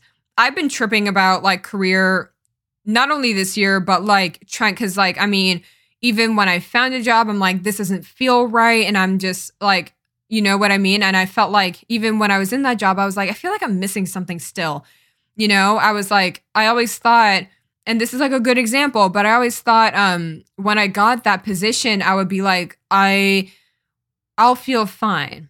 And you know what? I actually was having this conversation with somebody last night. The same person, we were talking about like kind of, just thoughts having the power to literally keep you up until 5 a.m. And I was like, nah, dude, I sleep like a rock. Not like that, because that's really horribly insensitive, because I feel so bad. I just literally, if I don't fall asleep within 10 minutes, I'm like, something's wrong. Okay. That's how fast I fall asleep. Not so much lately, but like, when things were a little bit more normal and like I was more tired and more busy. Okay. You don't need to know all that, but we can just get back to this a little bit. But yeah, when we were talking last night, we were talking about just in general, and this is like not to get too specific, but this is something that we've all experienced as well. I've experienced it. So you know what? I can talk about it. Just this feeling like everything looks good on paper. Oh, this is so basic. Everything looks good on paper. But why do I still feel like something's missing? Or why do I still feel unhappy? Or why this or why that? And, when they asked me, well, because I was like, I get it. I felt the same way. And, I'm sure I sometimes still do. And they were like, well, what changed? And I was like, this is the most annoying answer ever. But I was like, God changed. God really changed that for me. Creation, source, spirit, the universe, that really changed that for me. Developing my own relationship with God changed that for me, and so on. And I feel like that's such an annoying answer because it's so mysterious and so intangible. It's like, what are you going to do? Just tell people that they need God in their life? I don't believe in that. I believe in, finding out, really investigating and figuring out, what it is that you can do for yourself, what it is that you can do to support yourself, etc. It doesn't have to be God. It doesn't have to be creation. It doesn't have to be connecting to your spirit allies or opening your third eye or looking at auras or astrology. It doesn't have to be any of that. It could literally be anything, but that's besides the point. So back to the medallion. So, for me, like I said, tripping about career this entire year, and for probably the past couple of years, I've had this dream, to be honest, because that's something I think that I've always been afraid to say, that's something that I really want, having something that I'm like building a life that I'm proud of, building, a career that I'm proud of, that's something that I feel like I'm missing. And it's like, it's been like an interesting, I guess I was going to say journey, but whatever, figuring that out for myself. So that was me all year. I feel like 2020, just with like the underworld, it brought out, because I spent a lot of time alone. Okay. Very isolated, because pandemic, we don't want to spread it to one another. I spent a lot of time alone, a lot of time with my shadows, a lot of time in the underworld, just like poking around, and like being like, okay, this is my deepest fear here. This is my, fear there, whatever. And I find it interesting that parallel to that, my friend wasn't worried about career at all. She has a stable job. She has had it for like, I think a couple of years now. That's never been a worry for her. I mean, it has been to a certain extent, but like not really. What really got her this year was romantic relationships. And like I said, I never want to like give any like personal information because that's not fair. But this is like general enough where I'm like, everybody can relate on some level. And so what the medallion always reminds me is that with respect to like fear and anxiety and panic in the larger sense, everybody has something, okay? Everybody has something that they might, have some fear surrounding because we are human. But the medallion brings this layer of, is this fear really yours? And what aspects of it are? Because let me tell you something, I get it. My parents are like definitely like worried about me. Like, let's be honest. Because that is a big value of theirs. And it's like, think of it as like a box. I hate saying this, but for me, I feel like, they kind of see it as like a box I just haven't checked off yet, So of course, if I get it, if I had children, never had children, so I can't, fully, possibly, empathize or understand, completely.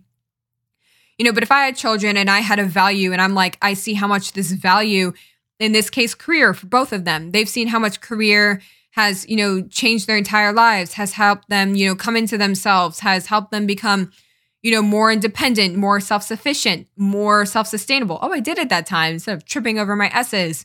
It's done a lot for them. And they probably just want to see the same for me too. So of course they're worried, but that's, the medallion and the fear, it's kind of like, and I've noticed this, and this is where you have to do your diligence. You have to do your due diligence. Yeah, there we go. Just in terms of, again, really checking in and saying, what, this fear is mine, but that's not, So for example, my parents being worried, I haven't checked off that box yet.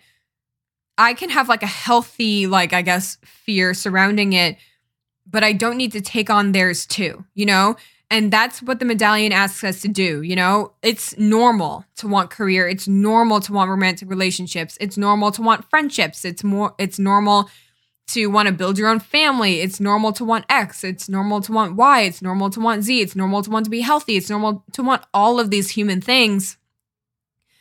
But what we don't need to do, because this like dream, it's like excessive, it's excessive anxiety. It's excessive fear. Fear, again, it's like a human emotion, and it's a part of the spectrum of being human. And that's Eros a little bit. So, but I'll talk about that in like a second. Eros as an initiation card, it's in the Violet family. It has a lot to do with embracing really what it means to be human. Fear is a part of being human. There is no eliminating fear. But, boundaries, there is a card that is all about boundaries that is a part of the Violet family. Not in this aura, but it does relate because the medallion is in its own way kind of like a boundaries card. You don't need to absorb anybody else's excessive fear, and that helps you to get clear. So speaking of getting clear, now we have the castle, and then we'll move into Eros a little bit. So the castle asks you to reevaluate, what is it that you want to create? How is it that you want to create it? And like, why? So it's like who, what, when, where, why of like, I guess, manifestation, creation, whatever it is that you want to call it. That's the castle. And what the castle does, so castles, what, they're super glamorous. And what's interesting about the castle is, from the outside, ideally everybody would want to live in a castle, like I said, super glamorous, like beautiful architecture. Looks like, wow, that would be a dream to live in, right? Well, you don't know, And so the castle is like the card of, something might look, super pretty and super shiny and like so desirable on the outside. But then once you get to the inside, it might not be what you thought. And so what the castle does is it asks you to really get clear on what it is that you're actually striving for. What is it like, what is it that like wealth, success, like things like abundance, like what does that really mean to you? It literally just asks you the question. It's very, very clear. what is it that you really, really want to create, and making sure that does come from you. So the castle and the medallion, it's kind of like I said, the medallion, a lot of ancestral healing, green family healing. You need to kind of heal that first and kind of, separate, basically kind of like, in my sense, what are my dreams versus my parents? Or, in terms of like career and like what it is that I want to do. Or for my friend, separating and like kind of separating herself from her fear of her parents, because again, for her, like, at one point she's in a relationship now, but I'm thinking of like, during 2020 when we were kind of running parallel to one another, we both had our fears, we both had our anxieties, we both had a box we just didn't check off quite yet. And that was her box, and like I said, the castle plus the medallion, it's not saying that you can't want a career or you can't want like a romantic relationship. And I know those are such basic examples, but it's something everybody can relate to at some point, right? One of the two at least. It's not saying that you can't want that, but it's saying, really reconnect. You have the opportunity to really be creative here and really reconnect to why you want it and what it is that you really want. So in her case, it wouldn't be about saying, it could be about asking, do I really want a relationship? Do I want a relationship with this kind of person? Do I really want this now? And what it could really be is just, making sure that something isn't created out of fear. Okay. So that's especially important with like the castle, being in conjunction with the underworld. Again, the underworld really, invites us to pay attention to and really face, our deepest shadows, our deepest fears, our deepest anxieties, whatever. That's the underworld. It asks you to come under and like kind of shed light, in the spirit of blue and like truth, really integrating those so you can really understand your personal truth. And then the castle is a part of the orange family. Orange does have a lot to do with co-creation, etc. So basically the castle and the underworld, making sure that you are not creating from a place of fear. And I feel like that's something that is also just so mainstream, but it could not be more true. Could you imagine, and I've like seen this before in like tons of people, like it's not like even me, for example, just to keep the example going, the last position I had, it was absolutely like kind of fear-based. It was like a little bit of both. It was like I was getting there. I was making progress. But I was so nervous. I was nervous about not checking off the box. I was nervous that my parents were nervous for me. A lot of nervousness and a lot of fear running around. And what I really needed was to take a look at the castle and the underworld, like, and really understand, wow, I was really creating that from fear. And then look how that turned out, So that's what the castle does. It asks you to like get very, very clear on what is it that you really want. It's not about like, clear, like, of course, like I said earlier, like career is very important to me, but getting clear on why it is important to me, and again, basically like, so for my specific example with the castle and the underworld, not just getting into something because my parents will stop being fearful and transferring that fear to me, and then I can check off that box and everything's, all hunky-dory and happy again. No, and I get to, and like, here's the other thing, I get to say this, because I am in a place where, my parents, I can be with them during the pandemic, again, 2020, very, very interesting, overall on the whole. Of course, at the time, when I was like going to move to China, that didn't really work. But I was going to move, out of the country. And then I was like, wait a minute, can't do that. So I moved home instead. I get to move home. I am so lucky enough to have parents that I get to move home to, and that I can like be in their home, so that just like needs to be said. Because, there was 2020 was like a wreck. Okay. It was, I don't even know. Like I've heard people refer to it as a dumpster fire of a year. I don't know how 2021 is going to be honest. I don't really know what's going to happen. But if anything, being at home alone has really helped, in terms of just exploring the medallion and exploring, the castle.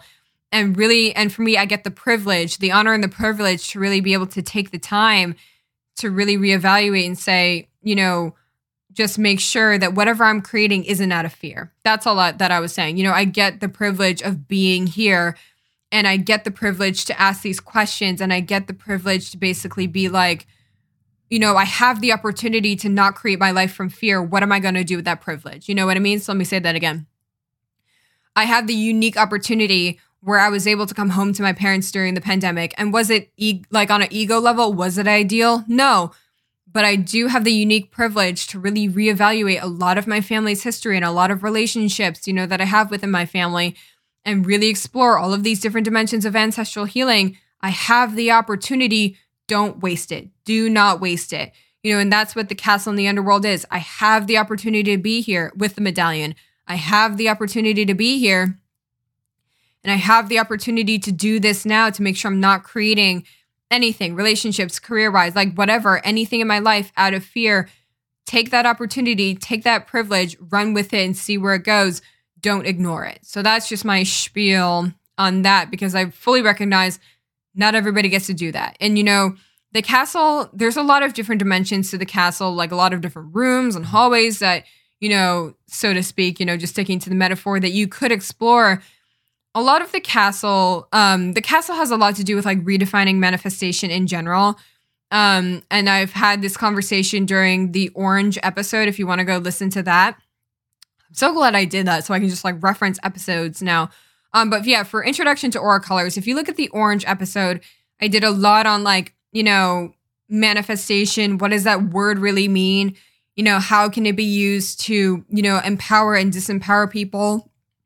How, when you use the words like manifestation, co-creation, you really need to take into account, the stories of privilege that do occur, on this planet, with everything that had been happening, I literally talked about this all during that episode, how I was really proud that like, and really happy that, during like the Black Lives Matter movement and everything like that, during that point in 2020, when the world was on fire in that way, people really started to take a look, when they said things like manifestation and stuff like that. And I go into this whole deep dive about like co-creation, what that means to me. So if you want to hear more about that, look at that episode.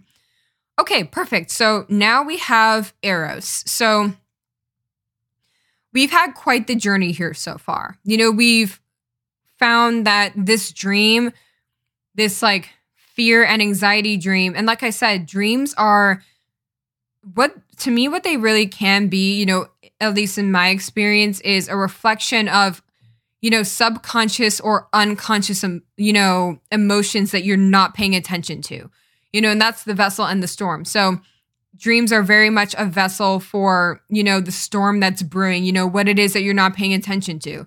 And in my case, this is directly connected to a lot of ancestral healing, with the medallion. And, I get to it. And as I'm like going through this dream, I'm like exploring, what does ancestral healing really mean to me? And I can't wait to do more of that.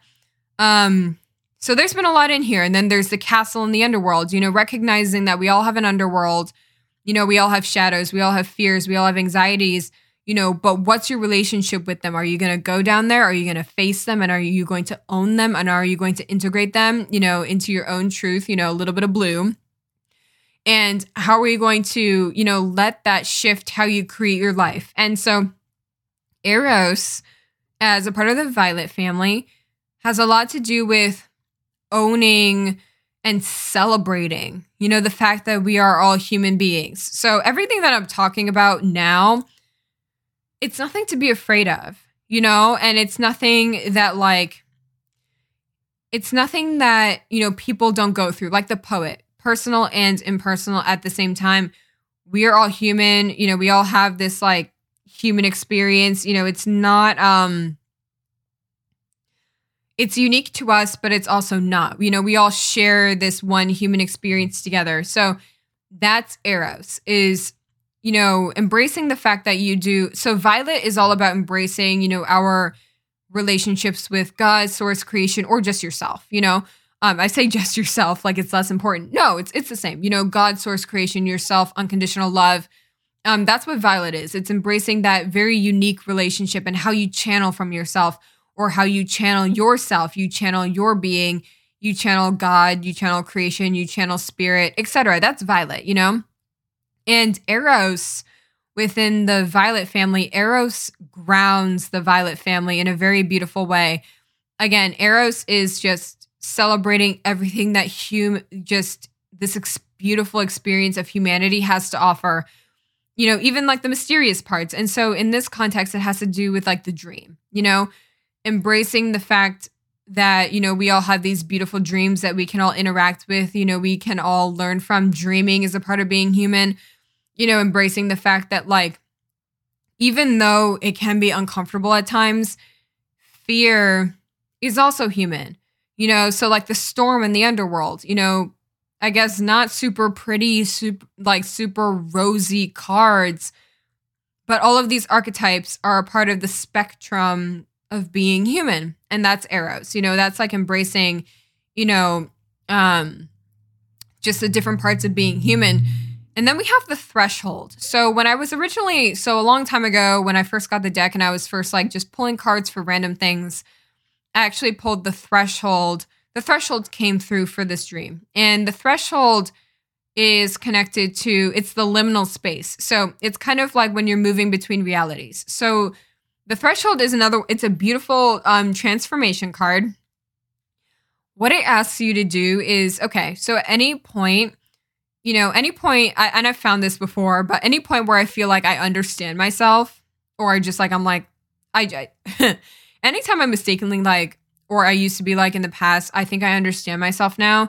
Yeah, not so much. So what the threshold asks you to do, what the threshold asks you to do is anytime you think that you understand you, or you have like a grasp or like a grip on, who you are and like whatever you're doing, essentially the threshold asks you to let that go in order to be ready to really fully embody the next iteration, the next version of yourself. The threshold invites you to move into a new reality.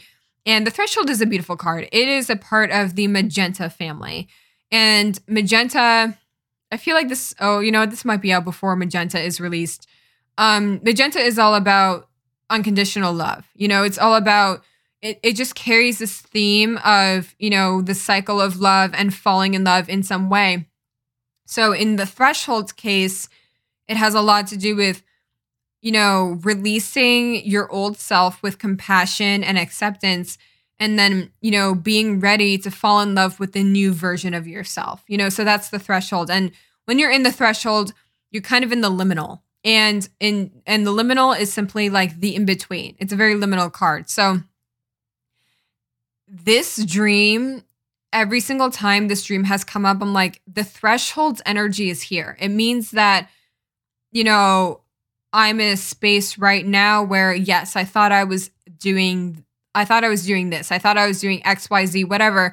So anytime I have this dream, I'm like, it's time to move into a new reality. It's time for something to change. And I don't know what it is, necessarily. But anytime I have this dream, and this is why I always pay attention to what is happening in the dream. And this is what I said earlier about how different things in the dream reflect, how things are going in my waking life. So, for instance, right before I fell asleep last night, I was a little bit worried. And with the full moon, it was very bright, just keeping me up. Very beautiful moon. But yeah, I was just, sitting there, just with myself for a while before I eventually drifted off to sleep. And I was thinking a lot about ancestral healing and, how that was impacting my relationships. And, after like a little bit, I was just like a big ball of anxiety. But right before, the last thought I had, literally right before I fell asleep, I was like, it's going to be okay. And that was it. Sometimes that's all I need is like anytime I get all riled up or literally I wind myself up and I make myself worry about, things that are just so far beyond my control. Sometimes all I need to do is tell myself it'll all be okay. And that's when I fell asleep. And that corresponds to the part in the dream that literally has never happened before. I told you earlier, when the teacher was like, okay, everybody that didn't do the homework, just turn it in by the end of the day. And that's never happened before. And this is the second time this has happened where I was like, you know what? I can figure this out. I was like looking at the textbook and I was like, this isn't actually as bad. It still looked like gibberish, but I just had this feeling. I had this feeling of it will be okay. And I can figure this out. And there's something that I can do about this, So that's the threshold. Anytime that there's hope at the end of the dream, or where, or maybe I choose not to copy off of somebody else, because like I said, that never works. So by the way, going back to the medallion, it's not simply about I did say a lot about, shifting the way we understand ancestral healing and not copying anybody else's definition or interpretation. There's a little bit of that. Yes. But I think I've talked enough about the medallion where you understand now that copying off of other people, basically, copying off of other people, absorbing their fears, absorbing their anxieties without checking, because like I said, I just started copying down this girl's work and I didn't even do my own investigation. I didn't look and say, I didn't even question. I wasn't just like, whoa, wait a minute. Are you even are you smart? Are you good at math? Do you know what's going on? I just kind of assumed everybody else around me knew what was going on except for me, because I was like, I'm the only one that hasn't done the homework, And I was like, what else am I going to do? I can't learn it by myself. That was kind of the feeling. And then when I look at the textbook and I'm like, I can pick this up. I can do this before the end of the day. I'll make it work. I'll make it work. And the plans, started spinning along and I was like, I can do this, All of that, the ending of the dream was 100% reflective of my last thought before I fell asleep. And so it's a parallel. I was worried about a bunch of things, before I was going to bed. Sometimes I do that to myself. I'm like, I'm going to try and solve all my problems right before I go to bed or right before I wake up. And you know what? I have heard this before and I didn't even think about this.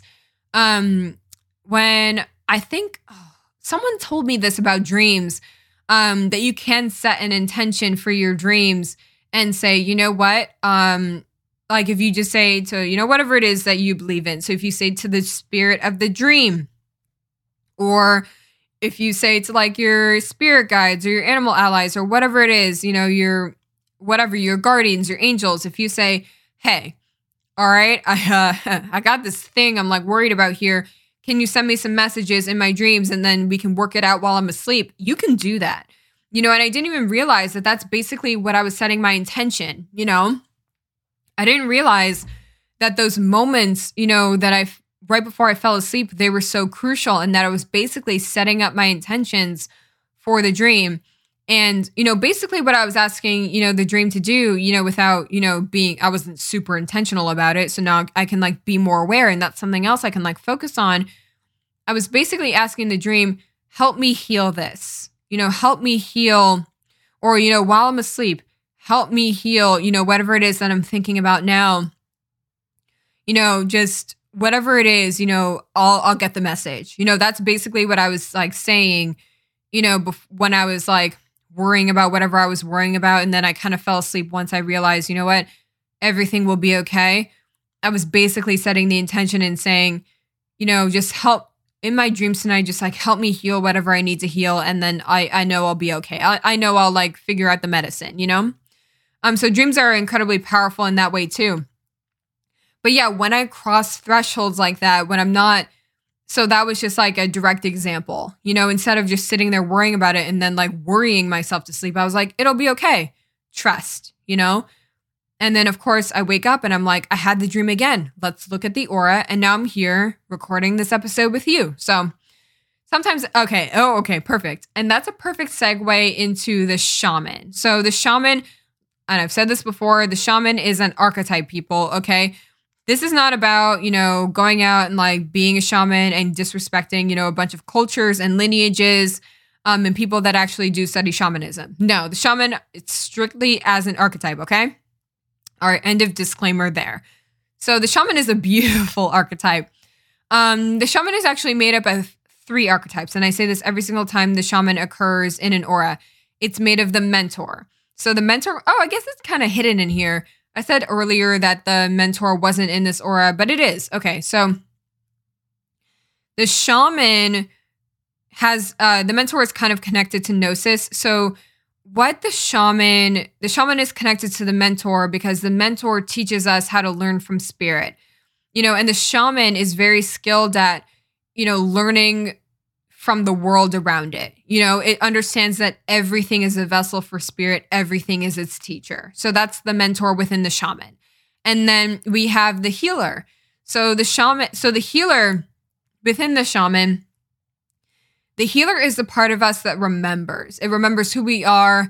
And this actually does connect to the womb a little bit. Remember all the way in the beginning when I was talking about the womb and like considering the beginning beyond the beginning, the mother beyond the mother, our birth stories, where we come from. And you know what? I don't know if I emphasized this enough before. The medallion, gnosis, and the womb all together, that's a really special combination. Because what that's saying is, my definition of the womb, or the way that I answer the womb's question of where do we come from? We all come from source, influences my unique understanding of ancestral healing. So that's the medallion and gnosis. But so the shaman is connected to the healer. The healer is within the shaman. The healer is the part of us that remembers who we are. And that depends on, how you answer the womb's question. So for me, the healer, remembering who you are, that's remembering who you are as spirit, as a soul, as an expression of God, as an expression of creation, as unconditional love. That's returning to the truth of who you are. That's remembering who you are and very connected to the womb. Finally, we have the unseen. And that's a big part of the shaman too. So the shaman is not just about, everything around me on this physical plane is like a teacher. And, everything around me on this physical plane, helps me to remember who I am. And I'm here to help them remember who they are, etc. The shaman is also the bridge between the seen and unseen realms. So the unseen, very beautiful, very dynamic energy. It's not in this aura, so I'm not going to focus too much on it. But the unseen essentially is, we all have our own relationships with the unseen. Some of us connect to the unseen with our ancestors, our spirit allies, our animal allies, my spirit babies, my spirit family, other extra dimensional beings, angels, extraterrestrials, those are all manifestations, emanations, expressions, embodiments of the unseen. And by the way, so everybody has a relationship with the unseen. Even if you're none of that exists, that's still a relationship with the unseen. You know what I mean? Even if you're I don't believe in it, it's not for me. That's your understanding. That's your relationship with the unseen, which is cool. So the shaman is made of all three of those things, all three of those archetypes, all three of those core energies. And what I love about the shaman is that the shaman is just so powerful to me. The shaman, very much like everything that's happening in the dream. For example, let's just take the dream through the shaman's trio. So what does the dream do? The aura of the dream, it's taught us how dreams can be our teacher. That's the mentor's energy within the shaman. The aura of the dream has been incredibly healing. That's the healer within the dream. And it also has, with the womb, especially, and everything about ancestral healing, it's helped me kind of return to the truth of unconditional love inside of me. So the dream has been very healing with the healer. And then the dream also has helped me to transform my relationship with yet another element of the unseen. So again, the unseen isn't just your spirit allies and your angels. It's also, your dreams, it's your visions, it's your downloads, it's all of that. And so what the shaman does is it understands, again, how you learn from everything, how you can heal from everything, how everything is medicine. And it especially teaches you how to tap in to the unseen, unconditional love within everything. So even if, let's just say, this is about a dream, but I've talked a lot about people and ancestral healing. So let's just say my mom, for example, because I mentioned her, right? My mom and my dad, I'm not picking on either one of them specifically. Like I said, they both value career. So the shaman knows how to look at let's just say my mom and say, there's so much to learn from my mom with the mentor. My mom can remind me a lot about who I am with the healer and can provide a lot of medicine. And then there's the unseen. And this is where it gets so cool. Because your relationship with the unseen, in the same way that your relationship with creation, in the same way that your relationship with God, source, that shapes how you see how you interact with the unseen within everybody. So for me, I believe everyone has a soul, has a spirit. So they're like this dream, it has a spirit. Like there's a spirit of this dream, for example. And so the shaman would say, okay, with my mom, for example, I know how to, there's a lot to learn from my mom with the mentor. There's a lot of healing that can be done, with the healer with respect to my mother. And also, learning how to tap into the unconditional love, the unseen aspect of my mother, and how is that a guide as well? And tapping into, her soul, her spirit, on that level, that's the unseen. And the shaman just weaves those three archetypes and those three energies together in such a beautiful way. And going back to the dream, because that's, what we're looking at here. It knows how to soak in the wisdom and the healing and the information from the dream. And then the dream as its own, unseen entity. It recognizes, it sees, and it honors the unconditional love within the dream. And again, the unseen is, it's in the green family. And I guess I am dipping into the unseen a little bit. It's incredibly healing to know your relationship with the unseen, because again, that informs a lot, so for me, a lot of this dream, so the unseen, for me, the unseen within everybody is the unconditional love within everybody. And there is unconditional love and thus unconditional healing, that can come from this dream that we have been tapping into. So that's the shaman. It's a very beautiful card. And I love that this is in kind of the last two cards. What is it? Of this aura, because it really does wrap everything together. It basically says, this has been so informative, so healing, and it has revealed to me yet again how there is unconditional love everywhere. And then finally, we have the self. And the self is a beautiful card. It's a part of the opal family. So opal essence rainbow. Very quickly, I'm not sure if, I don't think that episode's going to be released before this episode. So I'll talk about it. Basically, it integrates all of the other aura colors, and it's all about, our multidimensional, soul's radiance. That's opal. It's all about, our soul's multidimensional beauty and vibrance and vitality, and expressing a very full, basically just being in full expression of ourselves, full expression of our spirit. So that's opal essence, and rainbow.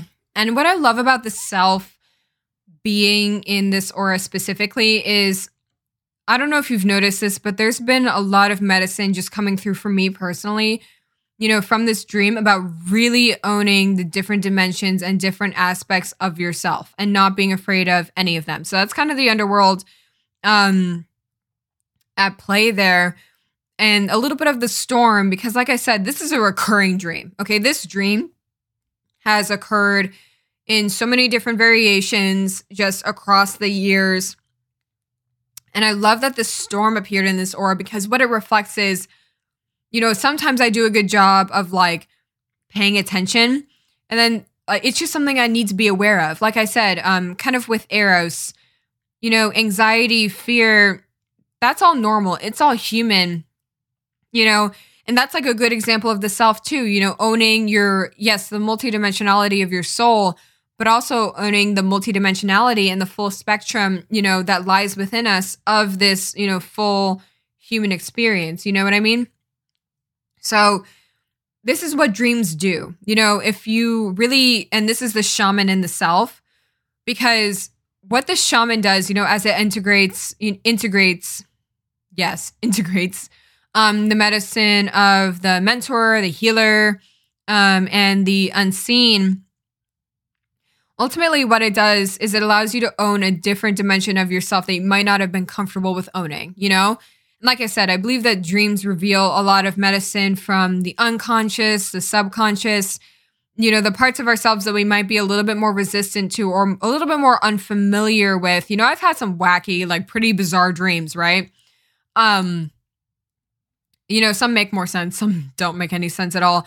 But what dreams in general allow you to do is own different dimensions of yourself that you might not be able to own in your waking life. So for me personally, a lot with like the medallion and ancestral healing, this is teaching me a lot about, again, really owning the multidimensionality of my spirit, owning the unconditional love, owning the complexity of my spirit, owning, the individuality within my spirit as well.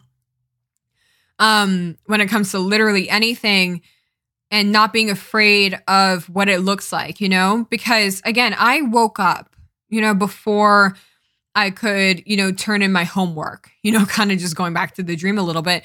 Yeah, I didn't get to experience turning in my homework, which is always interesting. I don't think I've ever in a dream received a test score back. I don't think I've ever received a graded essay, or anything. I always wake up. So I never actually see how things turn out. Which I find that very, very interesting. So I wonder, I'll definitely record one day if that happens, like a little, mini like bonus, catch up sort of thing to kind of like tie it all together. But that's a lot of the medicine of this dream, is just owning your fears medicine, and owning, how different aspects of your fears. Basically, this is kind of going back to the underworld a little bit. Your fear is an opportunity. Okay. So the underworld is blue. Blue is your truth. Your fear is an opportunity to own your truth. Control is one of my biggest, like, I'm pretty sure anxiety is rooted or like has a lot to do with control. And maybe that's like a separate story.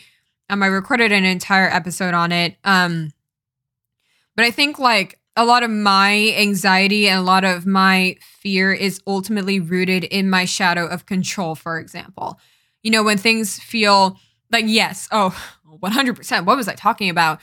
I can't believe I didn't mention this entire time. So anytime I've been in one of these dreams, I have 100% been out of control.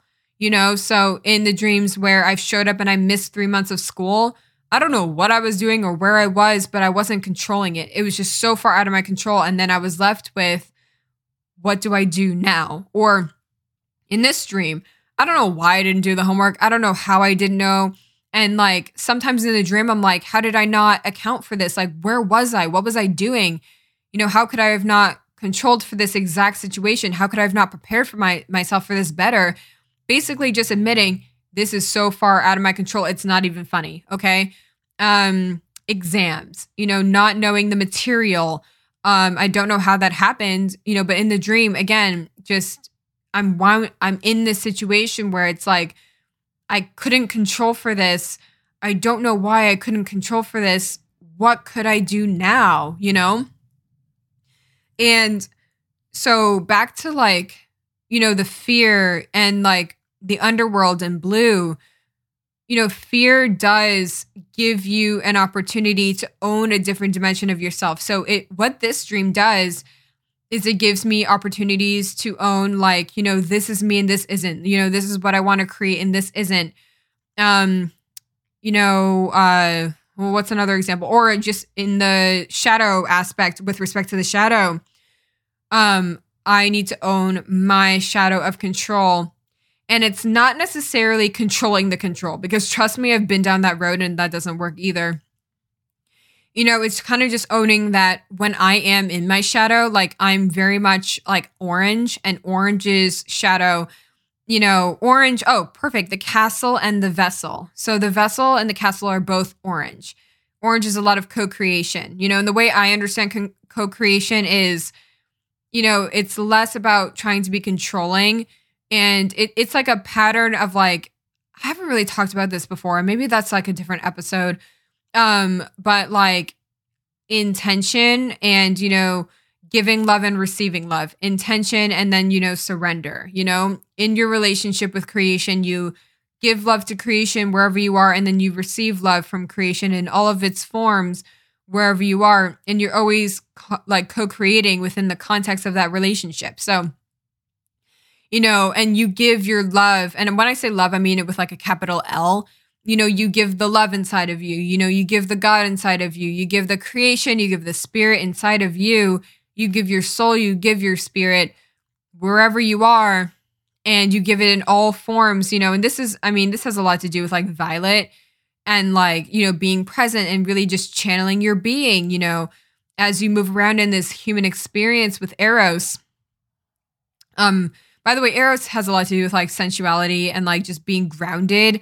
So it's like the perfect grounding member of the Violet family. Anyway, that's what a lot of co-creation has to do for me, is giving your expression of unconditional love, channeling it through you, giving it, and then receiving it, knowing like whenever it comes to you in any form, like whether that's through a person or it is through career, like through a relationship, a friendship, literally anything, just even the sun.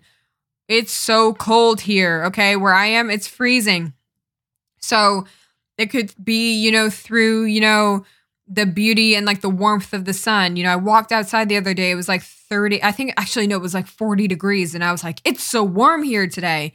I just felt the sun on my face and I was like, thank you, or, receiving love from a dream. We had a beautiful full moon last night, full moon in Cancer. And I'm talking about this dream with you, so co-creation is always happening. But yes, control. So yeah, creation for me is less about control and less about this giving, receiving, love relationship that we all have with God. But again, that can be something else, like a different episode altogether. But yeah, so that's what the underworld does, and that's the underworld and the self. It helps you, whatever you are afraid of. Because like I said, my main anxiety does have a lot to do with not having full control over my life. And so that's why over the past couple of weeks, I've been exploring that and surrender and boundaries and all of these other things, that do have to do with like co-creation and like releasing control and surrendering. And, what can you do? Because that happens a lot in the dream. I'm in this situation, it's so far out of my control. And now I'm just like in a panic and I'm like, well, what do I do now? And so in this dream, I'm like purposely put into situations where control is out of the question. There is no more controlling. I can't make myself, remember something. I can't make myself not miss school for the past 3 months. But in this dream specifically, when my teacher was like, you have an opportunity to do your homework, I just breathed and I was like, I like took a look and I was like, wait a minute, I can figure this out. This isn't that bad, But yes, so that's the underworld and the self, especially within the context of the dream.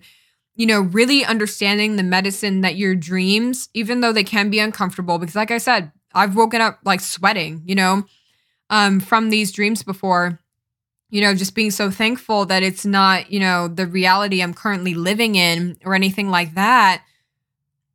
And what I can take from that is, these fear and anxiety dreams aren't bad. They highlight, your deepest fears. They highlight those dimensions of the underworld. They highlight, what it is that you are afraid of, so that way you can own it. And you can own that part of your truth, with blue, and then integrate it as a part of yourself with opalescence, with rainbow, for a full and vibrant expression of, yourself. So with the vessel and the storm, for example, we all have like light and shadow expressions. Like I said, for me, orange, a big part of orange's shadow, like the shadow of co-creation is trying to control everything. So my shadow does have a lot to do with control. So I know I'm in my shadow, when I'm like being controlling. And so if anything, the vessel and the storm, it's saying like this dream highlights when you are in the underworld. This dream highlights when a storm is brewing. This dream highlights when you let your shadow run amok and like do whatever it wants, whenever it wants, and you don't check it, or, you don't heal it. Green, again, the storm, very healing. It has nothing to do with controlling your shadow, or for me, controlling my shadow of control. It's just acknowledging it and realizing that If anything, the dream, just like the dream is like a vessel for when there's like chaos, brewing in my life, it's also a vessel to know when I'm not paying attention to the fact that I'm just probably expressing my shadow right now. So if anything, anytime this dream comes up, it's an opportunity to say, hey, you're probably in your shadow right now. What are you going to do to heal it? What are you going to do to show love to your shadow?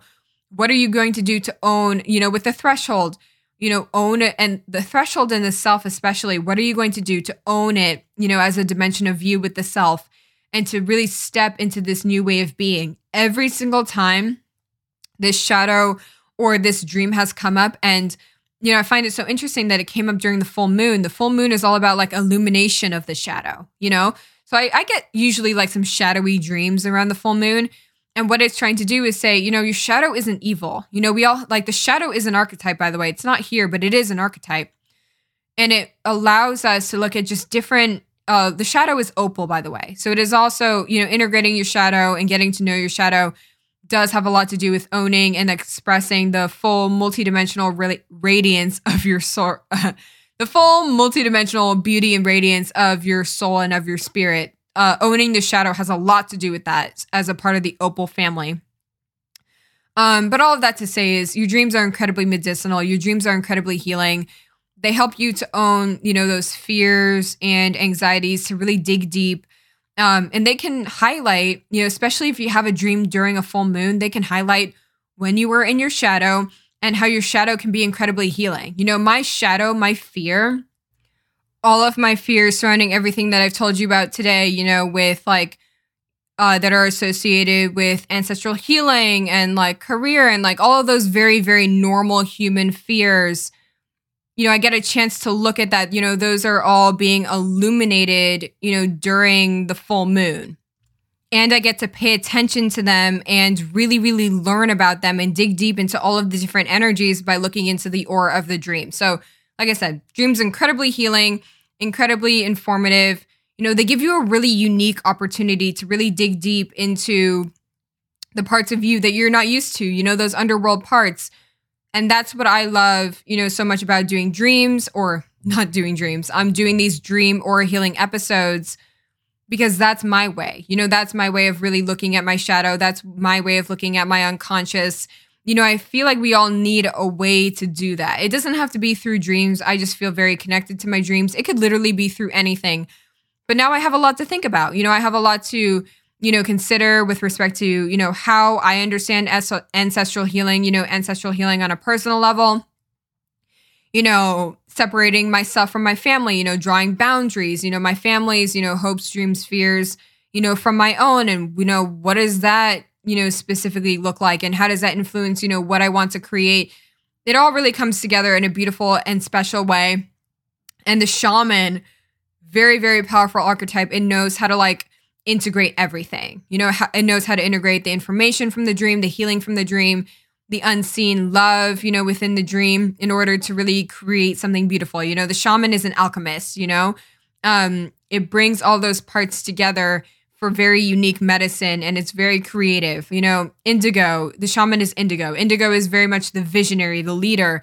So if anything, the shaman showing up in this dream aura healing points out, we can really shake up, how we interact with dreams and these other unconscious aspects of self for a real opportunity, at true integration and true healing of the self in a way that we've never experienced before. So, okay, that's my spiel. Okay, so we're good for now. That was so much fun to take a look at.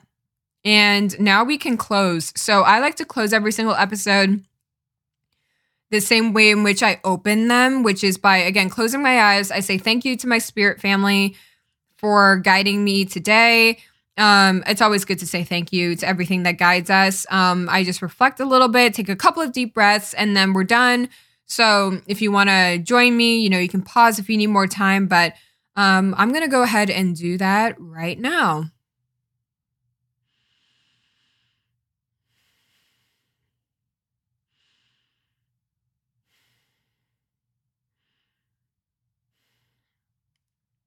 Okay, wonderful. Every single time I close my eyes, I see that my aura is like a orange and violet color whenever I finish, which I find very, very beautiful. I rarely ever see those colors together, literally unless I'm doing a podcast or I'm recording a podcast episode.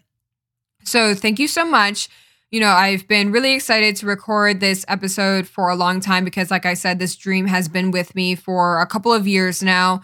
And I just learned a lot from it. And here's the beautiful part. I can continue to learn from it. This dream, I don't think that's the last time I'll ever see it. I mean, you never know. Maybe last night's full moon, maybe it will be the last time I've ever had, that dream. You never know with these things. But as long as it continues to be a part of my life, it's a recurring dream. So it does give me the opportunity to look at my shadow, to own my shadow, to look at, the medicine that comes from this specific, I didn't even talk about that. Shadows come in so many different forms. I said my biggest shadow, does have a lot to do with control. And this is just like an embodiment, an expression of that. So this dream in general allows me to look at like a different expression, a different side to my shadow about control and how that does connect to, I said ancestral healing a lot. But how does that connect to ancestral healing, but also in a larger sense, because I didn't really talk about that. And I'll probably do a podcast episode on that soon. But yeah, the way I understand ancestral healing, yes, there is, and maybe this is a part of it too, there is a linear sense, like paying attention to my mom and my dad and, their grandparents and, their parents, my grandparents, paying attention to like those who came before them. But there's so much you can do with that.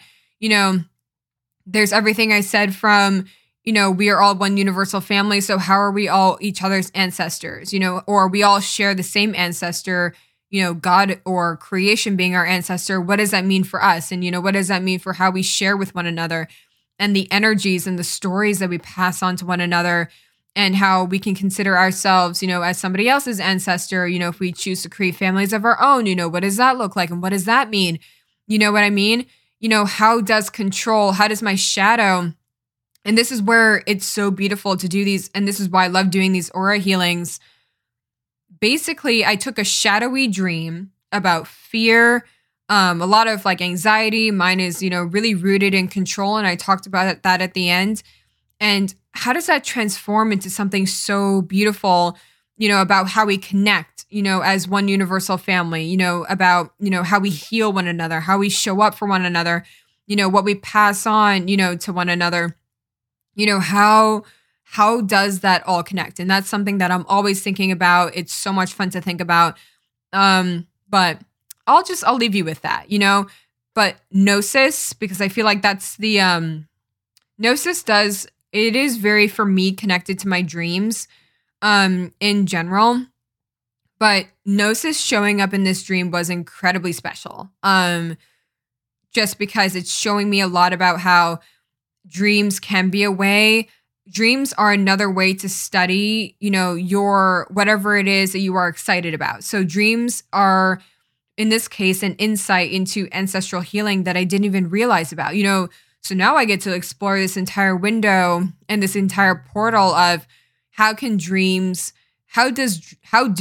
intersect with my understanding of ancestral healing? How do dreams intersect with, my understanding of us being one universal family and healing one another? What does that look like? I get to look at that now, So much medicine within this dream. I'm sure, it will still have so much to teach me. And I'll probably write about it, but thank you so much for listening. I really enjoyed recording this podcast episode. If you could rate, review, subscribe, that would be so much appreciated. I really love doing this. That's just helpful, for podcasting purposes. And, happy full moon in Cancer. And I will talk to you soon.